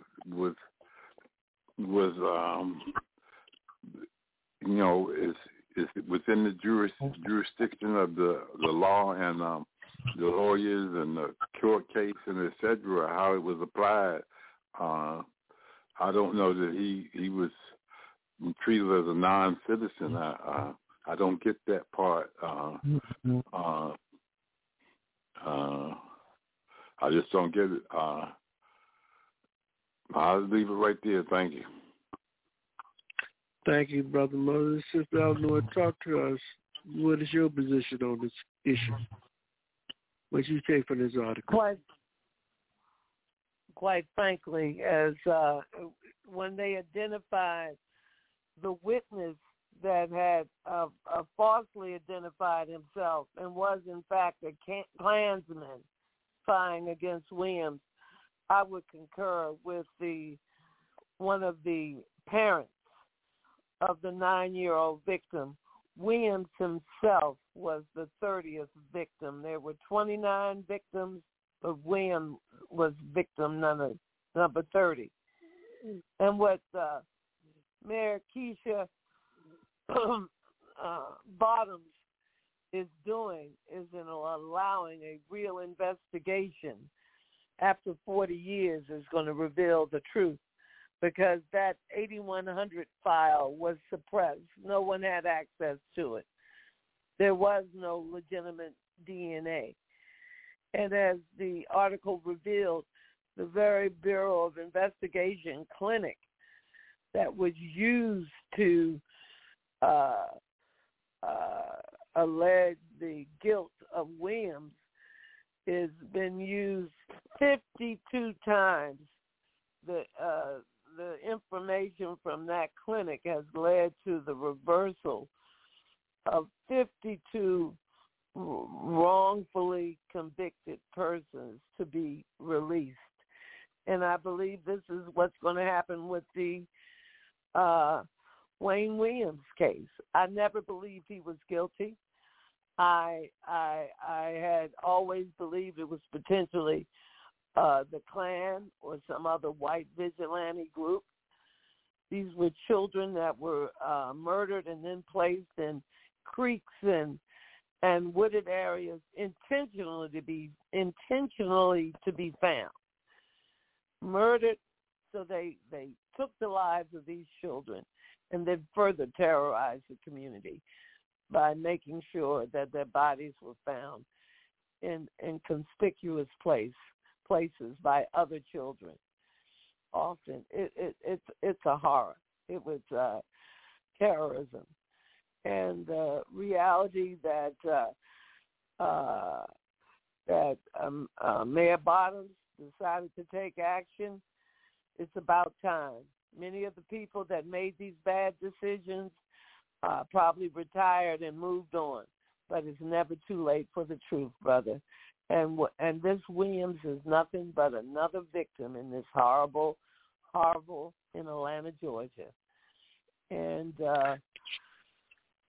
I believe that the truth is going to come out with the modern DNA and information and science that's available to let the truth be known. I hope that there'll be full cooperation with all those, and that there'll be more scrutiny than there was during the Williams trial, because as the analyst said, he was charged with the murder of 2, and they piled the other 27 on him. And he's been sitting in prison for the last 40 years.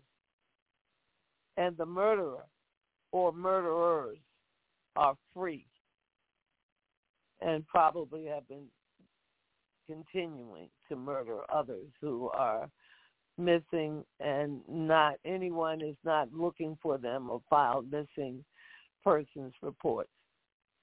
Africans are being murdered at a phenomenal rate in this country, not only by police, but by a series of vigilantes and others. Thank you, Sister Eleanor. To our listening audience, this is Africa on the Move. We're dealing with the first segment of the 2-part segment, Blacks Are Not African. We're going to take this roughly to a culture break, and when we come back, our political panelists and analysts are going to give us their final thoughts for the night. This is Africa on the Move.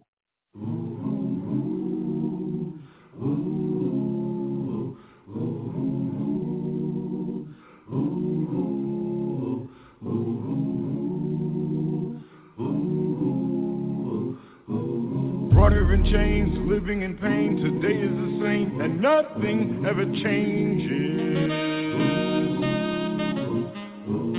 Hung by a noose, can't tell the truth, filled with abuse, and everywhere there's danger.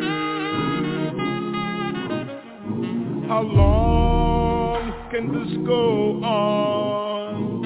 When will the light I see? I know I must be strong to last through my journey, yeah, to last through my journey, yeah.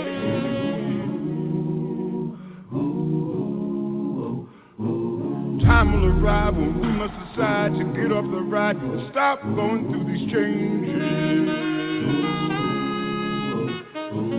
We must prepare and learn how to care, for soon we'll be there where our lives won't be in danger. And when the light is clear, oh, how beautiful I will be to know that I've been here and made it through my journey, yeah, and made it through my journey, yeah, yeah, yeah, yeah, yeah, yeah, made it through my journey, made it through my journey. Pelourinho, a bloodline across the waters, from Benin to Salvador Bahia, a scar across the face of the earth. Pelourinho, the place they brought the Africans, the place where they tried to make them slaves. Pelourinho, you can feel the whip, hear the cries, and see the blood in the red clay. The clay that holds the stones together is African. And each stone is a bone from a people called slaves. Pelourinho is the place where death came to dwell. His neighbors did not complain, for he was a way out. From the cold, gray cobblestone streets to the lifeless cathedrals, tall walls of demons called angels, haunted visions of white faces crucifying Jesus again and again. But in the sacrifice of this blood, of this dance with death, comes life more rich, more pure, more alive, where death spent many lonely nights pacing the floors of his funeral parlor, waiting for someone to die.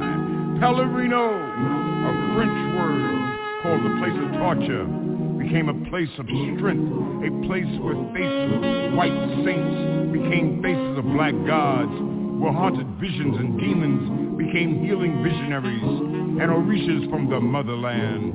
And Jesus rejoined his kinfolk and was reborn and baptized in the sound of sensual skin turned up to dance, to inspire a fire like the sun, pronouncing his presence.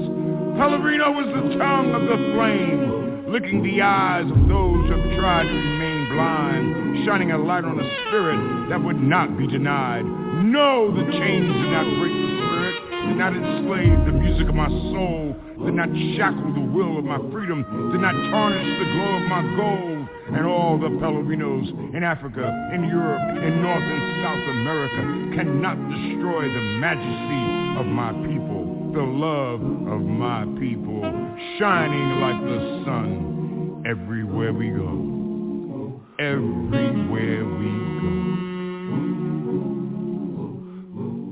When the light is clear, oh, how beautiful I will be to know that I've been here and made it through my journey, yeah, and made it through my journey, yeah, yeah, yeah, yeah, yeah.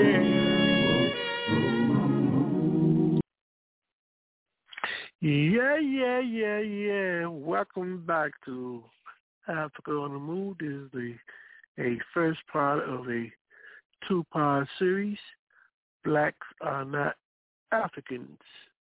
Before we make our final remarks with our political panelists and analysts today, like always, we'd like to remind you, if you haven't purchased your book yet, please do so. Purchase the recent release book from the Pan-African titled We Demand the Full Disclosure and Digitalization of All Slavery Era Records, Volume 1 and 2, authored by Brown. For more information, go and check out the website www.a-aprp-gc.org. That's right, it's a book that should be in your library. So if you haven't gotten it, please go out and support the author and get that book so you can learn more about your history, how you got here, who brought you here, and what you were worth. according to their books. So this is information we need to help us move forward. So please check out their site and purchase the book. Our second announcement is that from Guantanamo to Santiago to Havana, that's right, Africa on the Move, in conjunction with the African Awareness Association, we organize the African delegation to come to Cuba as we do this annual Black History Educational Culture Tour. This will be a challenge tour. If you're interested in going with us, you need to act now by calling us at 804-549-7492 or 202-714-9435. Or you can check the website out at www.aaa-cuba.com. You know, at the bare minimum, we can go and show our gratitude for all that Cuba has done for Africa and African people, but also to give you another alternative of how a society can organize itself. That's right. Come and join us. So those are our announcements for this particular program. What we're going to do now, we're going to make our closing remarks from our political panelists today, and we start off with Brother Moses. Brother Moses, your final thoughts for tonight. Brother Moses, talk to us. It's been an interesting show. I think, you know, like we have to study politics, political science, Marxism, Leninism, to understand class struggle and the various interests in the political economy we were faced with. We came here as slaves, and nobody's given us anything. Everything we got is what we fought for, and that's the way it's been. That's the way it's gonna be. If we can't expect the white power structure to just hand over power, it's not gonna happen. And so, you know, it's not shocking the situation we're faced with if we really understand what's been going on and how long we've been struggling, and the struggle continues. And so I say that to say, you know, we have to demand our rights and fight for our rights.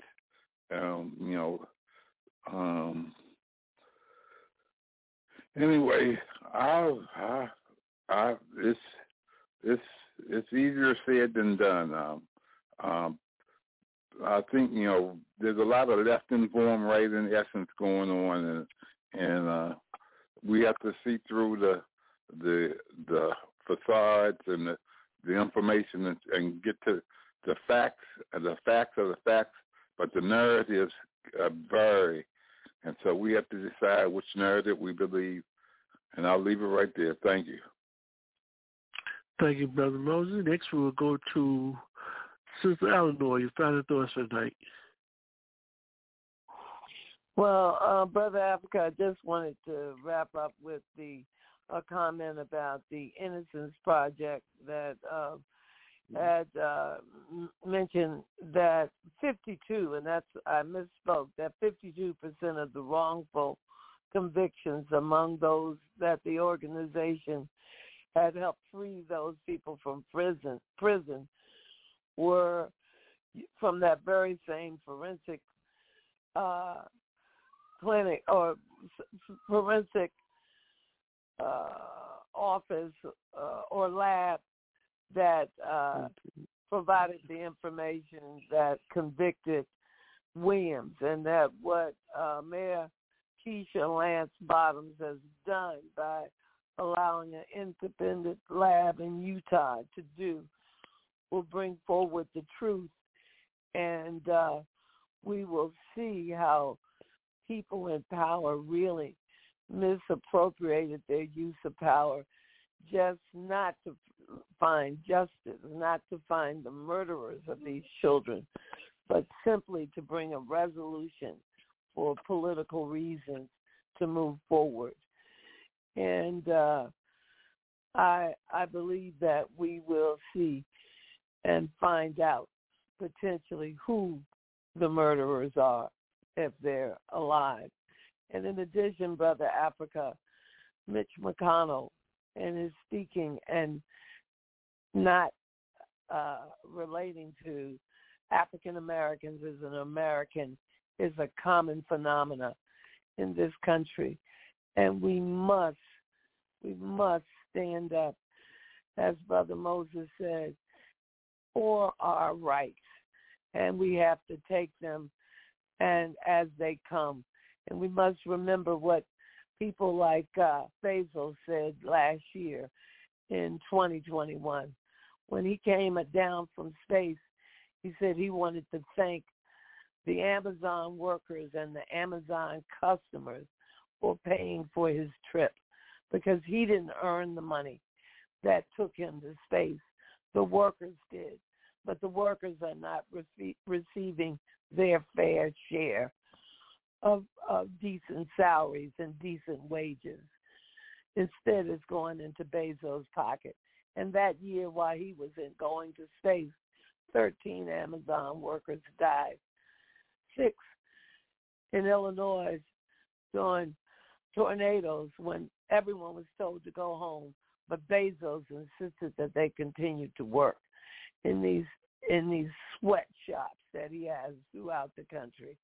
So the goal for us as people, as workers, is to raise our consciousness for everyone that receives a paycheck to realize that they are workers and know that there's something wrong with an economy where you can go to work and work very hard, but it's understood that you're going to need food stamps, Medicaid, and a voucher to pay for housing and very basic. There's so much inequity and economic injustice that we must raise the consciousness of ourselves as our duty. And through programs like this, it's being done. And we cannot ignore these small things and freedoms that we have, such as voting. 30 seconds, Eleanor. 30 seconds, and please bring it to a closing, okay? Okay. 39 states have passed these voter suppression laws. And we can't leave it up to the states to determine whether or not African people have a right to vote in this United States. It's up to Congress to do that. Thank you so much for allowing me to participate in this evening's show. A good evening to everyone. Good night. Thank you, Sister Eleanor. Brother Haki, your final thoughts for tonight? Yeah, Brother Africa, I have to backtrack a bit because one of the things when we talk about McConnell, we got to understand, McConnell is a politician. And so everything he does is calculated. And we should not be deceived, that when he says that he didn't mean what he said, he meant what he said. Now, here's the thing in terms of McConnell's rationale. Now, when we talk about the right-wing movements in this country, McConnell was very successful in terms of this dog whistle he employed. So by talking about the fact that black is not American, he knew that it would resonate with the right-wingers in the society. I recently read an article which they talked about why is the propensity of so many whites to accept right-wing disinformation. Well, the article concluded the reason why they accept right-wing disinformation is because they want to foment as much discontent in society as possible, because they want to do is to foment civil war in society. So clearly, Mitch McConnell understands that reality. Also, Brother Africa, when we talk about his rationale, we got to look at the implications in terms of midterm elections. See, whereas Democrats, are lackadaisical in terms of their approach to politics, Republicans are driven. I mean, they understand the role race plays in terms of motivating their crowds.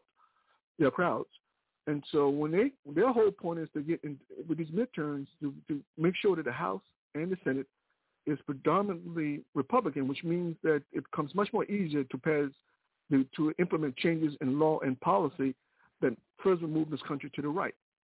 And also, lastly, Brother Africa, I would say that when we talk about his rationales, when things we got to understand, and this is very, very clear that we have to understand this point, is that when we talk about the decline of capitalism, we have to understand just how precarious our situation is in society. Many are under the illusion based upon news that everything is okay, that there's no problem, that everything's going to be okay. But the reality is that capitalism is in decline. And so when we talk about, for example, the end of money printing, let's be clear. When you talk about society, which essentially is corporations are bankrupt, it means that economic impact comes to a standstill. Superimposed upon that situation where these same corporations don't have access to money, what do you think that means for the economy? It means the economy got no other recourse but to collapse. That's the only alternative it has. So people on the right understand that fundamental reality. In fact, a recent poll which indicated 46% of the people on the right understand that capitalism is in decline, which account for why you have this January 6th insurrection, because the right wingers understand, that there has to be a new paradigm. Trying to create a new paradigm in the sense they're talking about a new political system. They want the old system back, but this time where only whites benefit. So clearly our situation in society is very perilous, and I implore African people, to unravel the matrix. We got to create those organizations, those institutions. We have to think deeper in terms of what's going on in society, because the bottom line is that, our time is limited.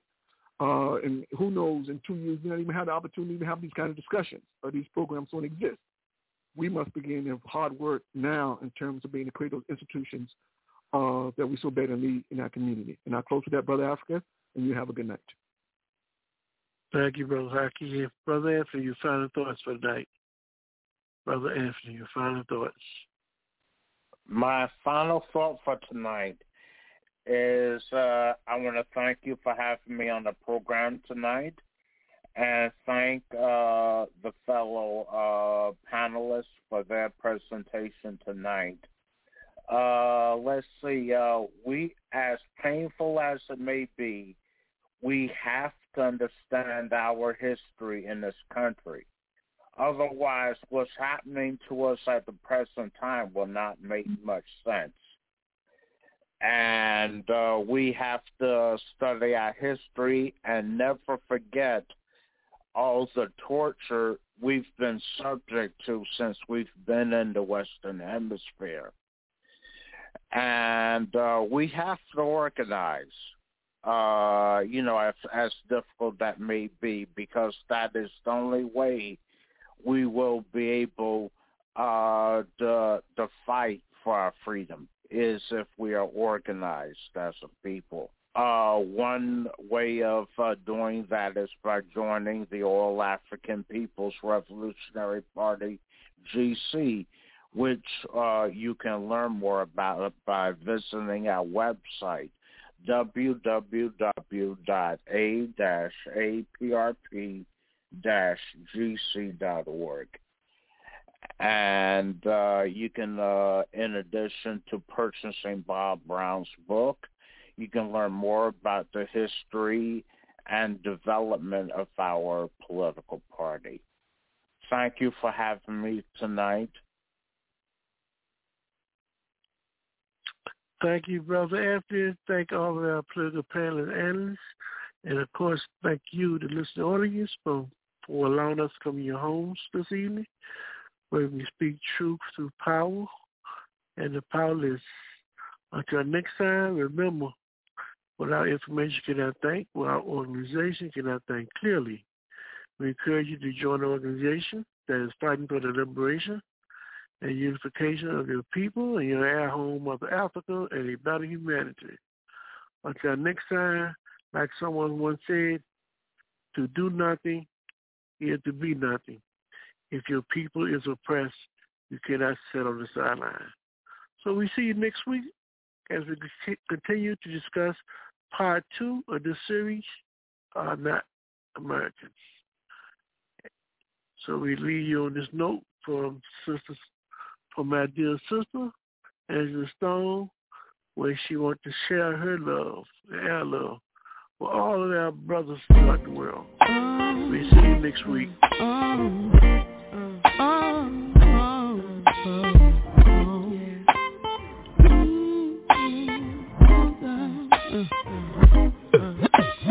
He is my king, he is my one. Yes, he's my father.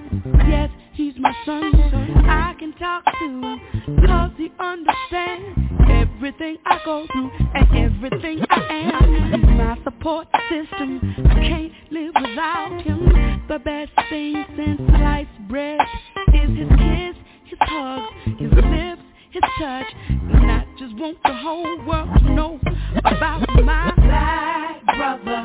I love you, and I'll never try to hurt you.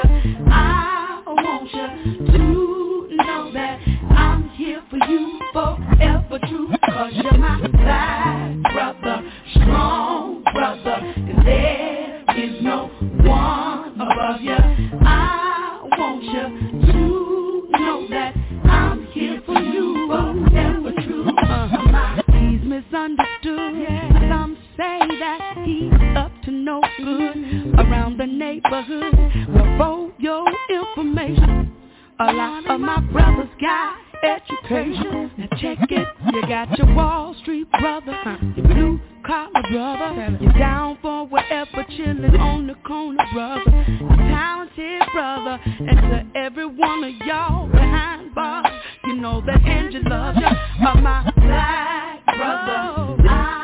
I love you. I'll never try to hurt you. No. I want you to know that I'm here for you forever true, cause you're my black brother.